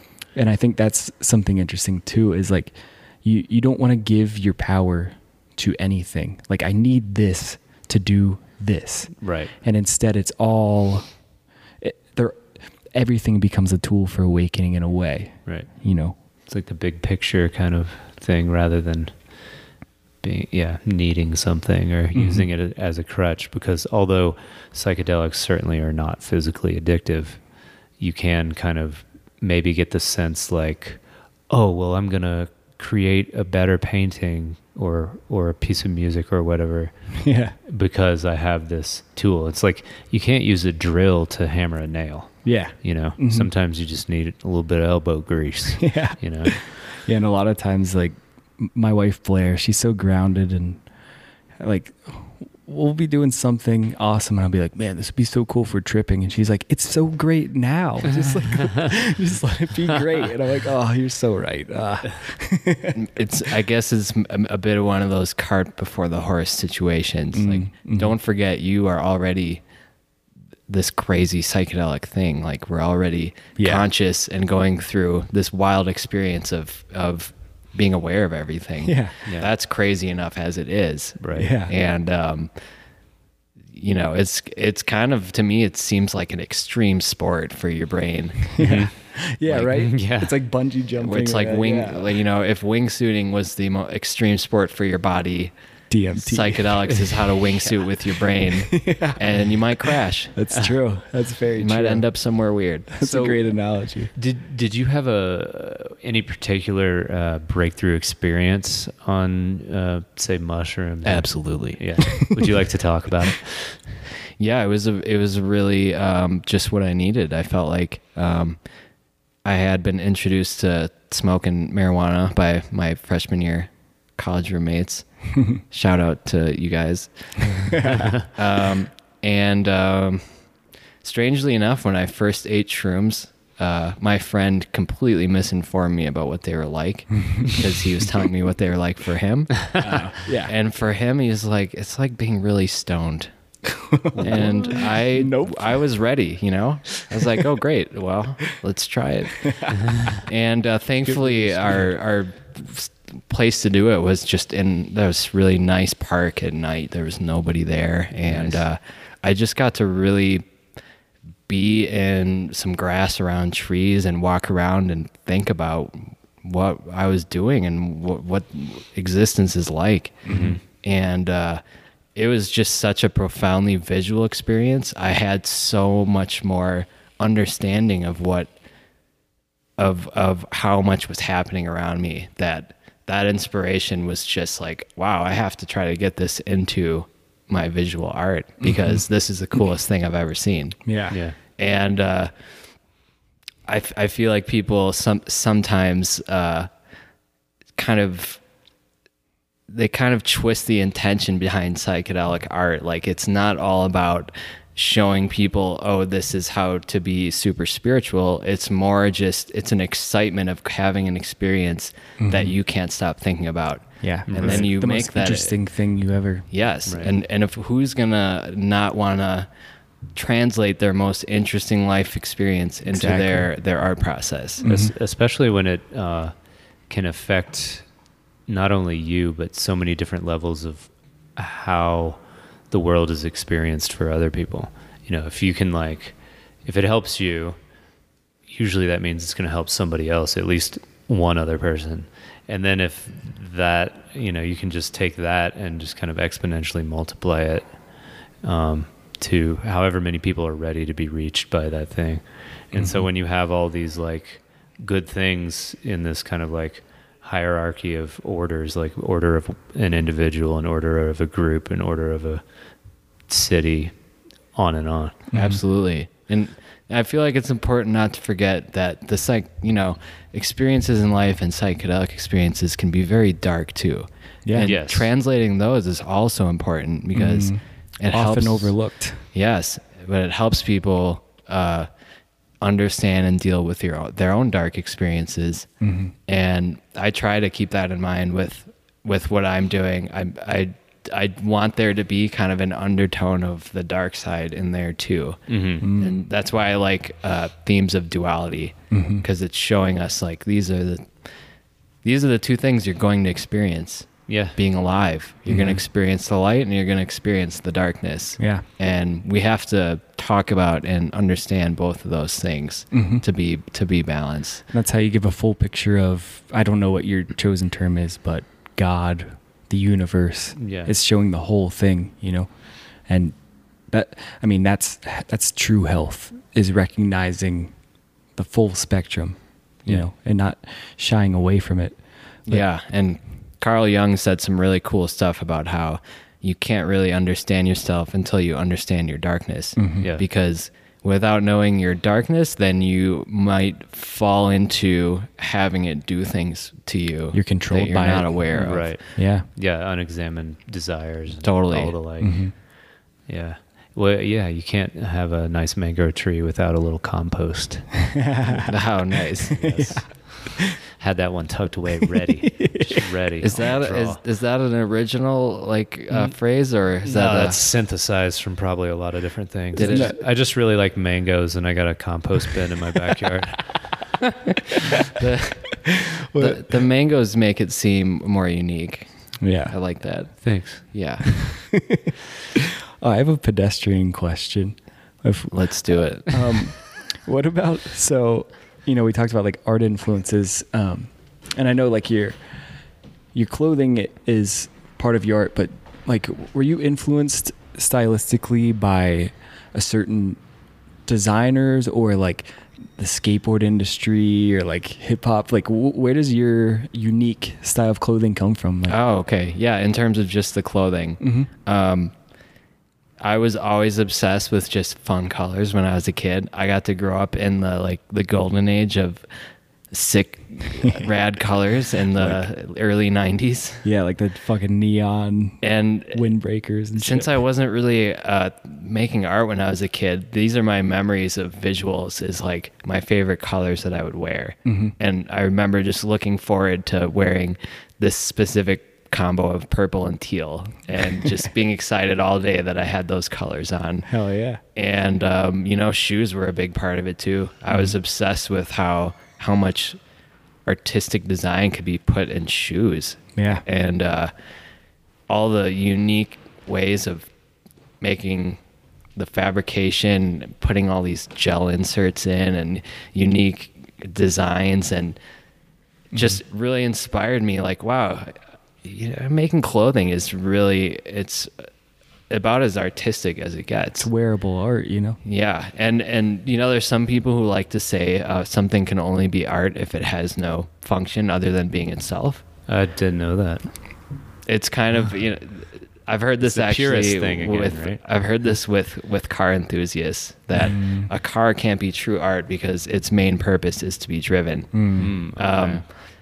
But in terms of the clothing stuff, it's it's really just a function of this is how we look as humans, and being able to display the art that you care about on your body, I think is super powerful. And that's, to me, that's why tattoos have really had this resurgence too, is because we've realized how awesome it is to get to choose what our bodies look like. Yeah. And in that way, I think it's the same as painting, because we're choosing what a canvas will look like, or we're choosing what this wall will look like.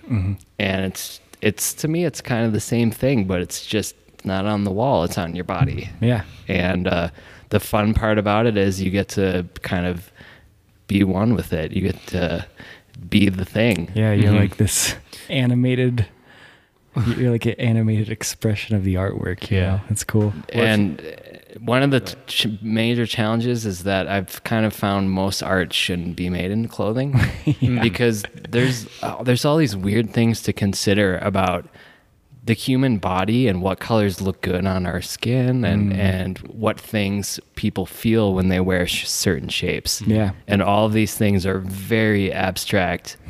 And it's like I'm trying to crack this unknowable formula of this is what makes people feel good and what looks really good to have on our body. Yeah. It's like a piece of art, like cracking that code, that puzzle. You know, that's kind of what I think making something is, in a way. It's like a puzzle. It's you're taking all these pieces of experience and knowledge, and even your blind spots and misunderstandings, and you're just kind of throwing all the pieces on the table and being like, all right, how can I fit these things together? Right. And sometimes you get the whole puzzle, and sometimes you're missing a few pieces. Right. And that's just part of That's how it goes. part of the experience. Yeah. Now, you also mentioned, sorry. Go for it. So you mentioned you were really influenced by shoes. Do you think we would ever see Threda footwear in the future? Yes, as long as I can do it the right way. Hell yeah. Yeah. Like I don't want to make a piece of clothing unless I know it's going to be competing with the best version of that piece of clothing that people know about. Okay. Because that's the goal of the art too, is we're trying to show people the best version of this type of art possible. And so same with the clothing, even if it's a t-shirt, like I want this to be the best damn t-shirt that is available. Hell yeah. Yeah, man. Which is really weird to try to do, because there's only so many things you can change about a t-shirt. Right. But there are like 500 different fitting t-shirts out there, so there is definitely work to do to figuring out like which one of these really works best for people. Yeah, I mean, a t-shirt is such a simple piece of clothing, but it's rare when you buy a t-shirt that it like fits you. Absolutely. It just hangs perfect, and the material's fabric, good, and you're like, And you know, one of the reasons we're really known for our men's clothing, and it's just because this is stuff I've thought about for a long time, buying men's clothing myself. I've had all this experience of knowing, well, I don't really like how this type of hoodie fits, or I don't really like this type of fabric on my pants, and so I had like a lifetime of thinking about this stuff to put into my designs, and I've been looking for the way to do it for women's clothing too. Yeah. And lately I've been realizing it just means finding a woman who has a similar mindset as me. And so I'm kind of on the lookout now for this person who can do a version of what I like to do for myself, but do it for themselves as a woman. Yeah. Ooh, so ladies, if you're listening and you want to, that's right. I'm looking. Yeah. That's a business partner, right? Or, yes. Yeah. Okay. Yes. What was I going to say? This is totally off topic now, but you were talking about people wearing art and kind of like being an expression of, the artwork by virtue of having it on your body. How do you view humanity? Do you think that we're some kind of like piece of artwork in a way, or it's like, I guess it's that what I'm trying to phrase what I was going to say in a question. That's a bit of a leading question, I guess. Yes, I see. I just think being a person means you are creative, because we're not driven by all of our primal instincts as much as animals. We get to create things with our decisions and actions and words. We get to play with reality a bit more than the animals do. Yeah. Mm-hmm. Like, I bet you know, there's some animals that would totally change their clothing if they could think of that idea. Yeah. Those select few, the Yes. cream of the crop. Yeah. And it's cool because some, you know, there are certain animals that also do get to customize their look, which is, if you think about it, these are animals we talk about a lot, the chameleon and the cuttlefish and the octopus. These are like, these are some high level animals. Yeah. Oh yeah. And they're even cooler than us for customizing their look. It's like built into Right. their, Can do it in real time. yeah, absolutely. Yeah. So, and you know what? There's the social aspect to it too, of sharing someone's art you care about with other people. Yeah. Because you can't invite everyone over to your bedroom to look at that sick poster on your wall. But if you've got that art in your jacket, you can take it off and let someone look at it that would never be in your house otherwise. And Yeah. I think that's a really cool social feature of having the art on clothing, is people will talk to you about it. And Yeah. Portable art. I think it's fun to have strangers try to talk to you about artwork. I think that's, Oh, it's great. I think it's fascinating, and it's cool to do something that makes people talk that don't know each other. Yeah. I was wearing one of my own hoodies once in the grocery store, and some guy walked by me and he goes, "Sick hoodie, man." And a part of me wanted to be like, this is my artwork.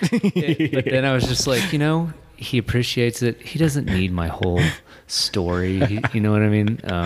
So yeah, I That totally reminded agree me with of you. Jack Schur, you know, wanting to avoid just being like, "Oh, I'm an artist," Oh yeah. because then it does feel a little like you're kind of like, "Oh well, look how interesting I am." Mhm. Yeah. And then it kind of sets the tone, like he was saying in our podcast on episode 3, I believe, maybe 4. But he was saying in our podcast, it kind of like, you know, everybody's idea of an artist is different. So now they're interacting with you for the first time they've met you kind of through this filter of like, oh, this guy's like an artist, and maybe they don't have the most robust sense of like what an artist is, meaning an artist is just a normal person who, Maybe they dated an artist and it was a nightmare. yeah Most likely. exactly. So I guess not that's all to say. not giving someone the chance to draw all their preconceptions. Sure, yeah, is exactly. kind of nice to just meet someone and you're both like just two humans, just talking about normal life stuff, whatever that is. Yeah. And Yeah. It is this thing, right, where like but you're eager to like show people your art.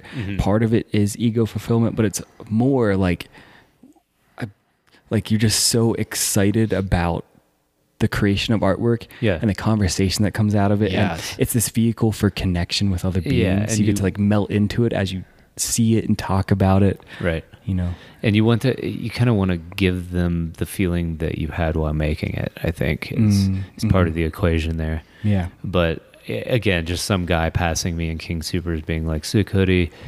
And, you know, I didn't need to like, you know, make his experience about me being like, "I'm the guy," or whatever.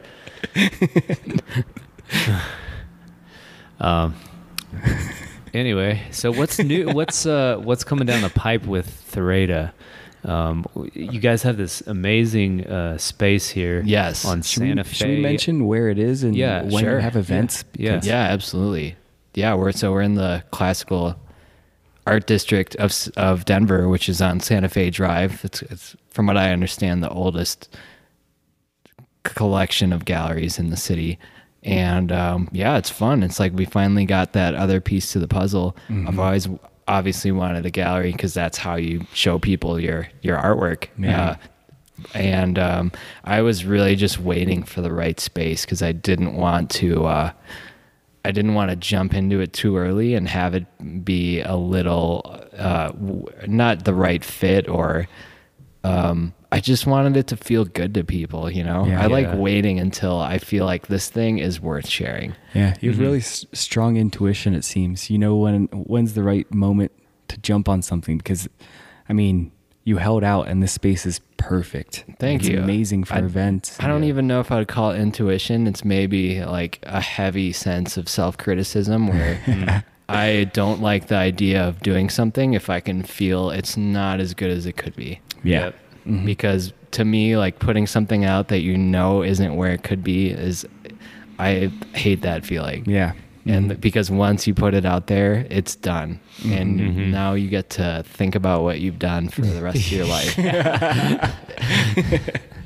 Yeah. And so I just try to be very careful about what I'm going to be thinking about the rest of my life in terms of what I did with my, like, you know, my ideas for being creative. Yeah.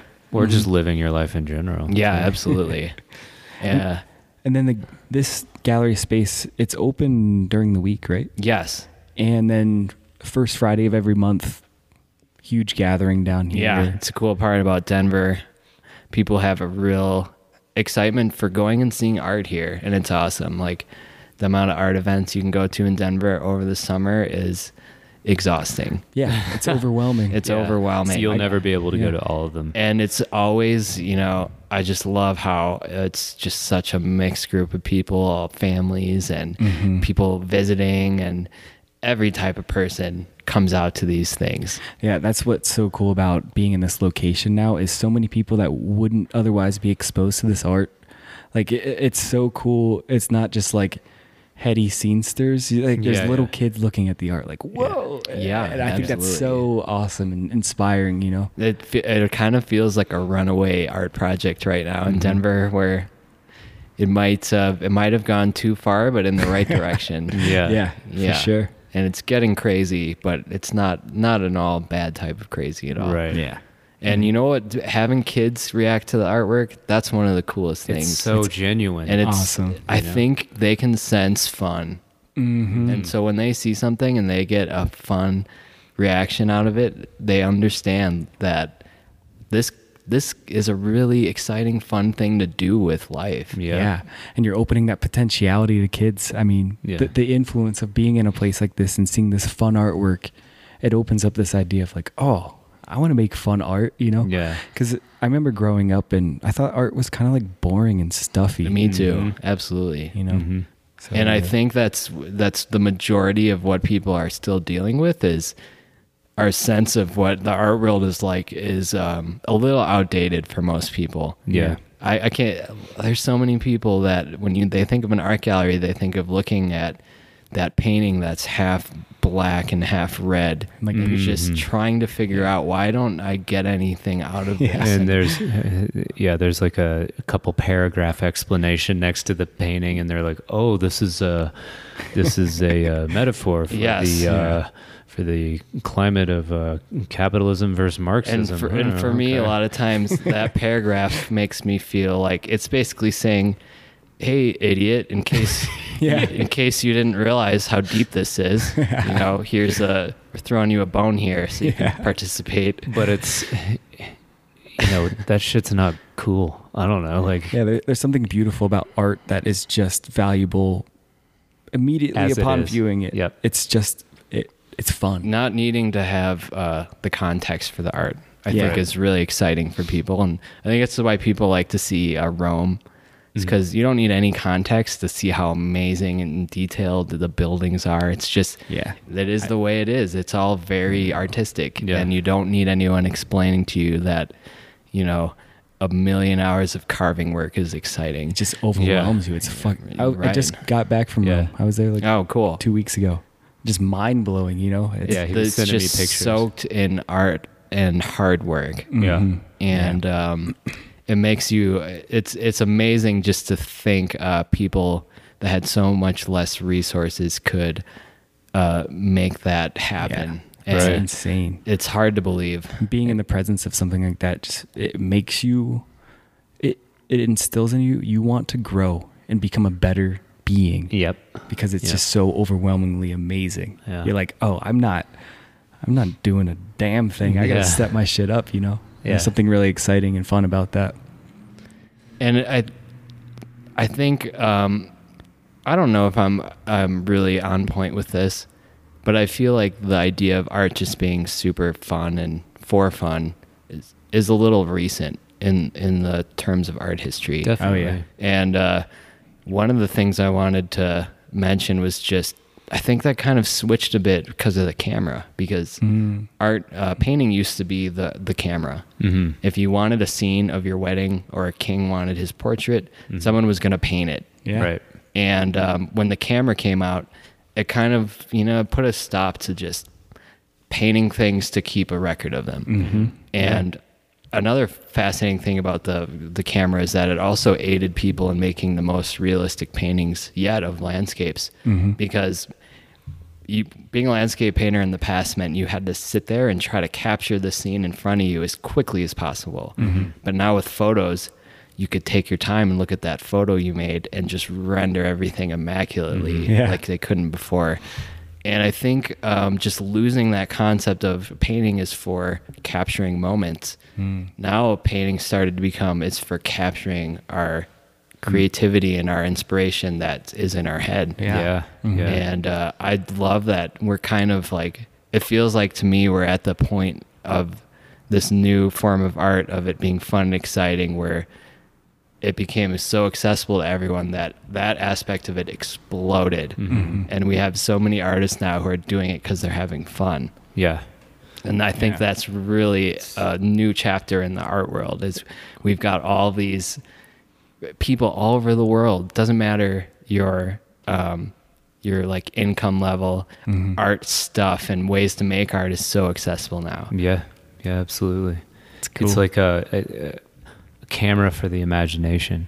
Yeah, in a way. And that's, I think it's one of the best parts about having the job that we do is we get to try to pick up where words left off, because words can take us to this certain place with being creative and having an imagination, but words have so many shortcomings too. Yeah. And we all have different ideas about what words mean. And so the painting just lets you create things that words could never contain. Exactly. And that's like, it's beautiful. We're getting to transfer ideas to people that we couldn't tell them about. Yeah, like literally communicating the ineffable. Absolutely. Yeah. And, that is definitely in a tradition in art when you see these epic religious Renaissance paintings. That's clearly what they were going for was, this is heaven. There's no way you could imagine this. It's that's what I was picturing, some of those, like the Sistine Chapel. They're trying to capture something that people could not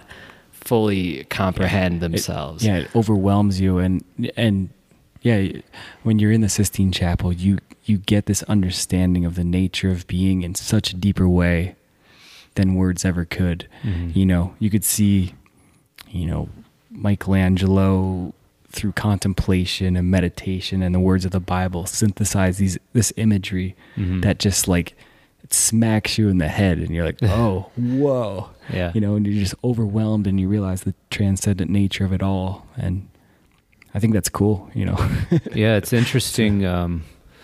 Like all these old places in the world that have traditions of art, they're places everyone wants to visit, and no one's like, well, maybe they are now, but we're a little more articulated nowadays, but maybe you don't think like, oh, I'm going to the Muslim temples to see the sacred geometric work so that I can get a hit of the transcendent. You just go there because it's like this rich cultural icon, so to speak, that does transcend words and kind of leaves you with this experience of awe.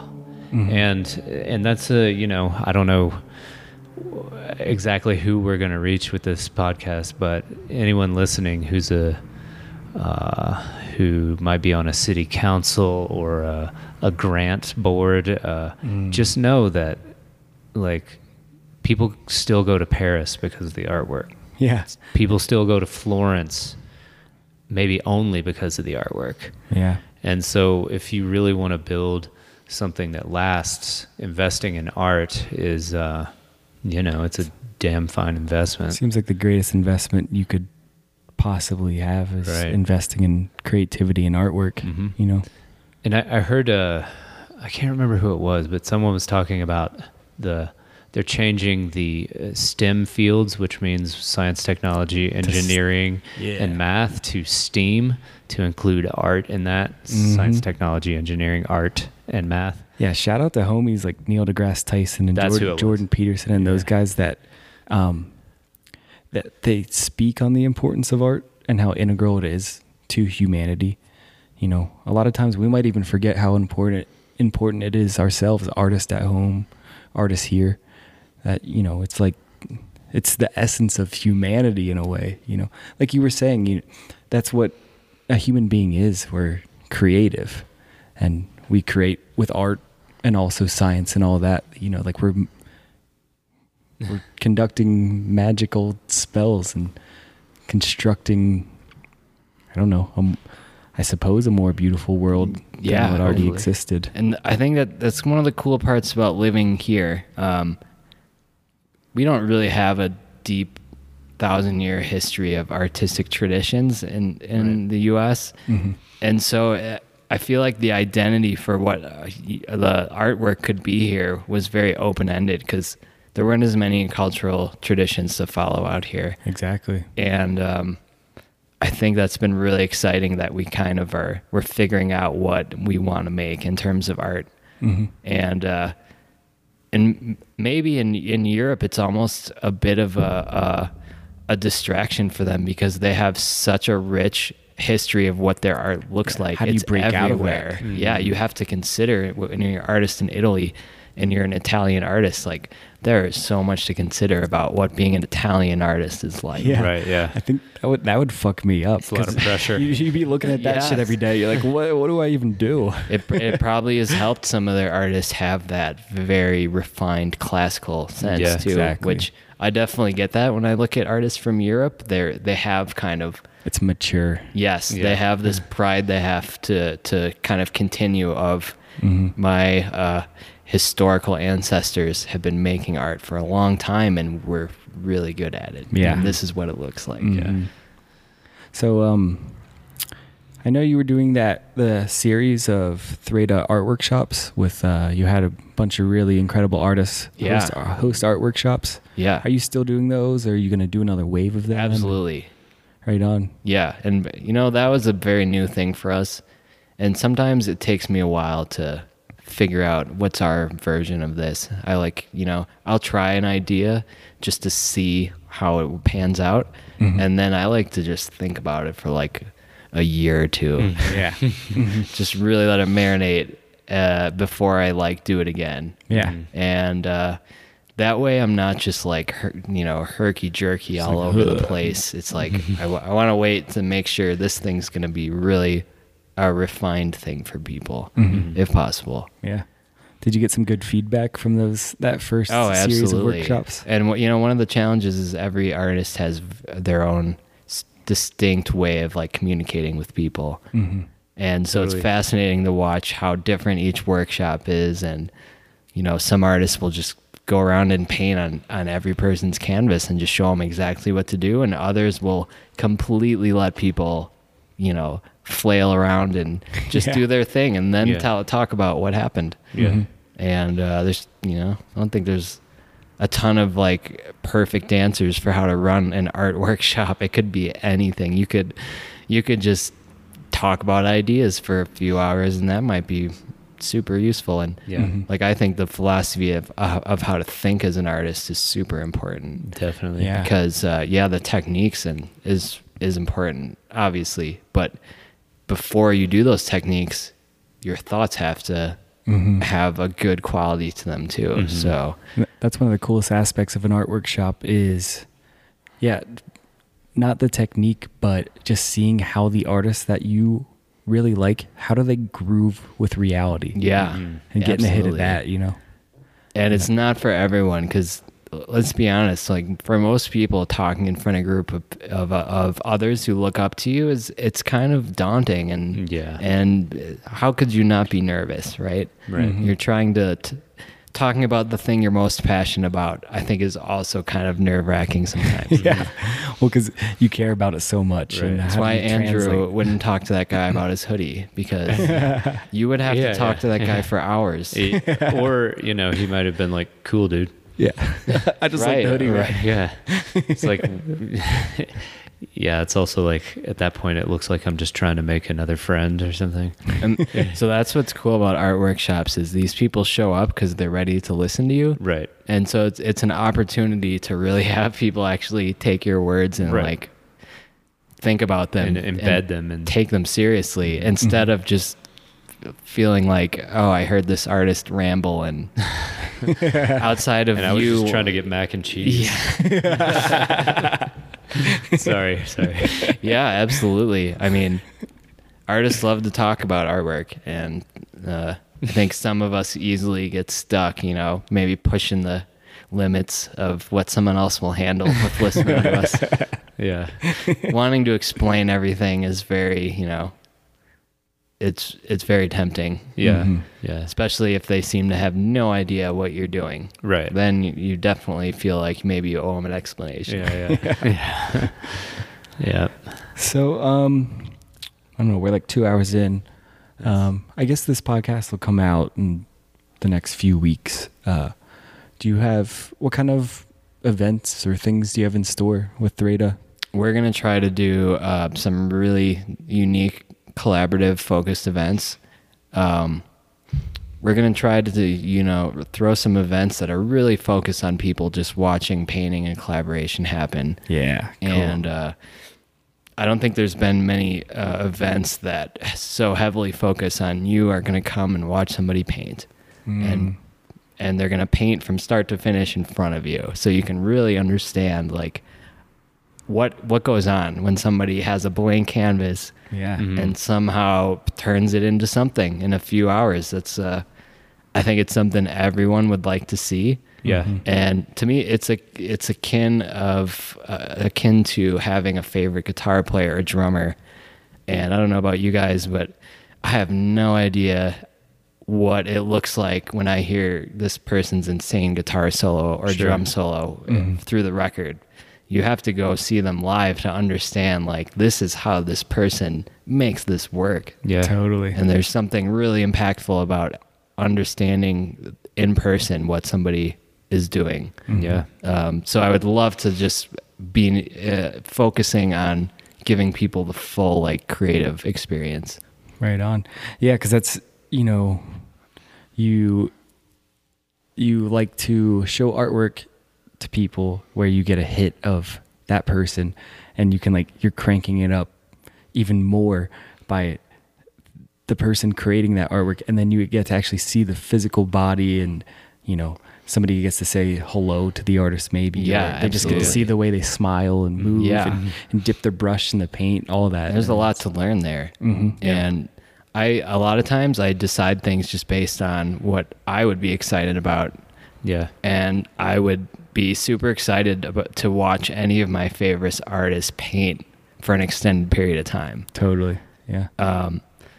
Especially with, like, you know, at a fun location with a bunch of other people. That Mhm. seems like a great time to me. And Oh yeah. I think other people who are really into painting could get a lot out of it. It's kind of, it's like a event/workshop at once, because you get to pick up real life skills. And there's so many weird things with painting that you'd never understand unless you saw that guy set up his palette this way, Yep. use the water this way. Mhm. You know, there's so many subtle things that go into how somebody paints. And same with digital art. Watching the tools somebody uses in Photoshop is like, it's Yeah, eye-opening every time, because totally. there's so many ways to use Photoshop. I learned something from almost everybody I watch use Yeah. Photoshop, even though I've used it for so long. Mhm. And I see it happens vice versa too. When people watch me just do a couple little actions, there's all these aha moments like, oh, I I've didn't know you never could do that. Right. Yeah. And so just being in the same space as people is like, It's really cool. and maybe, It's awesome. and hopefully being able to like ask a question if Yeah. you really need to know something too. Totally. Like, why did you do that? Yeah, and you'll find more often than not artists are super psyched to share what they know with Totally. you if you're curious. Yes. So- Well, if you would hope so if they're at a public event. Yeah. Yeah. So, what's the best way for people to pay attention to Threda, to see what events are coming up, what new products you have? What are the best avenues? The two main avenues are just our Instagram, our Facebook, and then our email list. That's how we tell everybody everything that's happening. Cool. You know, kind of just like a lot of every other business these days, I guess. So like Sure. we've all figured out this is how you tell the most people about your stuff, and it happens to be through the internet. Right on. Yeah, and you can subscribe to the newsletter at Threda.com. Yeah, totally. At the bottom of pretty much every page on our website, you can subscribe to our newsletter. And I do my best to keep people up to date on things. Awesome. Yeah. Right on. Nice. Do you have any parting words for aspiring artists, creatives, man. entrepreneurs? Yeah. I would just say, you know, just like with any other skill, you have to condition yourself to think about failure differently. You have to make failure kind of a habit, and after a while, it's not going to bother you at all. Yeah. Eventually, you'll feel like a total badass because you don't even care if something doesn't work out right. Right. It's the whole mindset of you know, succeed or learn. The failures are going to be probably even more useful than the successes a lot of times, because Yeah. the failures show you how the successes need to work. Right on. Yeah. Awesome. Beautiful. That's So great just advice. get in there and you know, fuck up a whole bunch of times and try to act like it's all good. Yeah. Oh, yeah. It's beautiful. Oh yeah, man. Thanks for sitting down and talking with us Absolutely, today. yeah. Thanks so much, Peter. That's THREYDA. Yes, thank you for spelling it. Google will fix it for you, but yes, that's how you spell it. Yeah. Yes. Okay. Thank Just you, wanted Andrew. to make sure. Yeah. Right on. And thank you guys. I'm really excited. Somebody's getting artists to talk about what they do in great detail. So Hell yeah, I think you guys dispelling. are providing real service. Yeah. Thanks, man. Yeah. So thank you as And well. We likewise. couldn't do it without you, Yeah. with our great guests. So, Yeah. you know, it's a collective With the effort. community. Yeah. And for you listener at home. Yeah. So thank you for listening, and tune in next week. And much love, y'all. Yeah. Peace. Peace. We love you. Peace.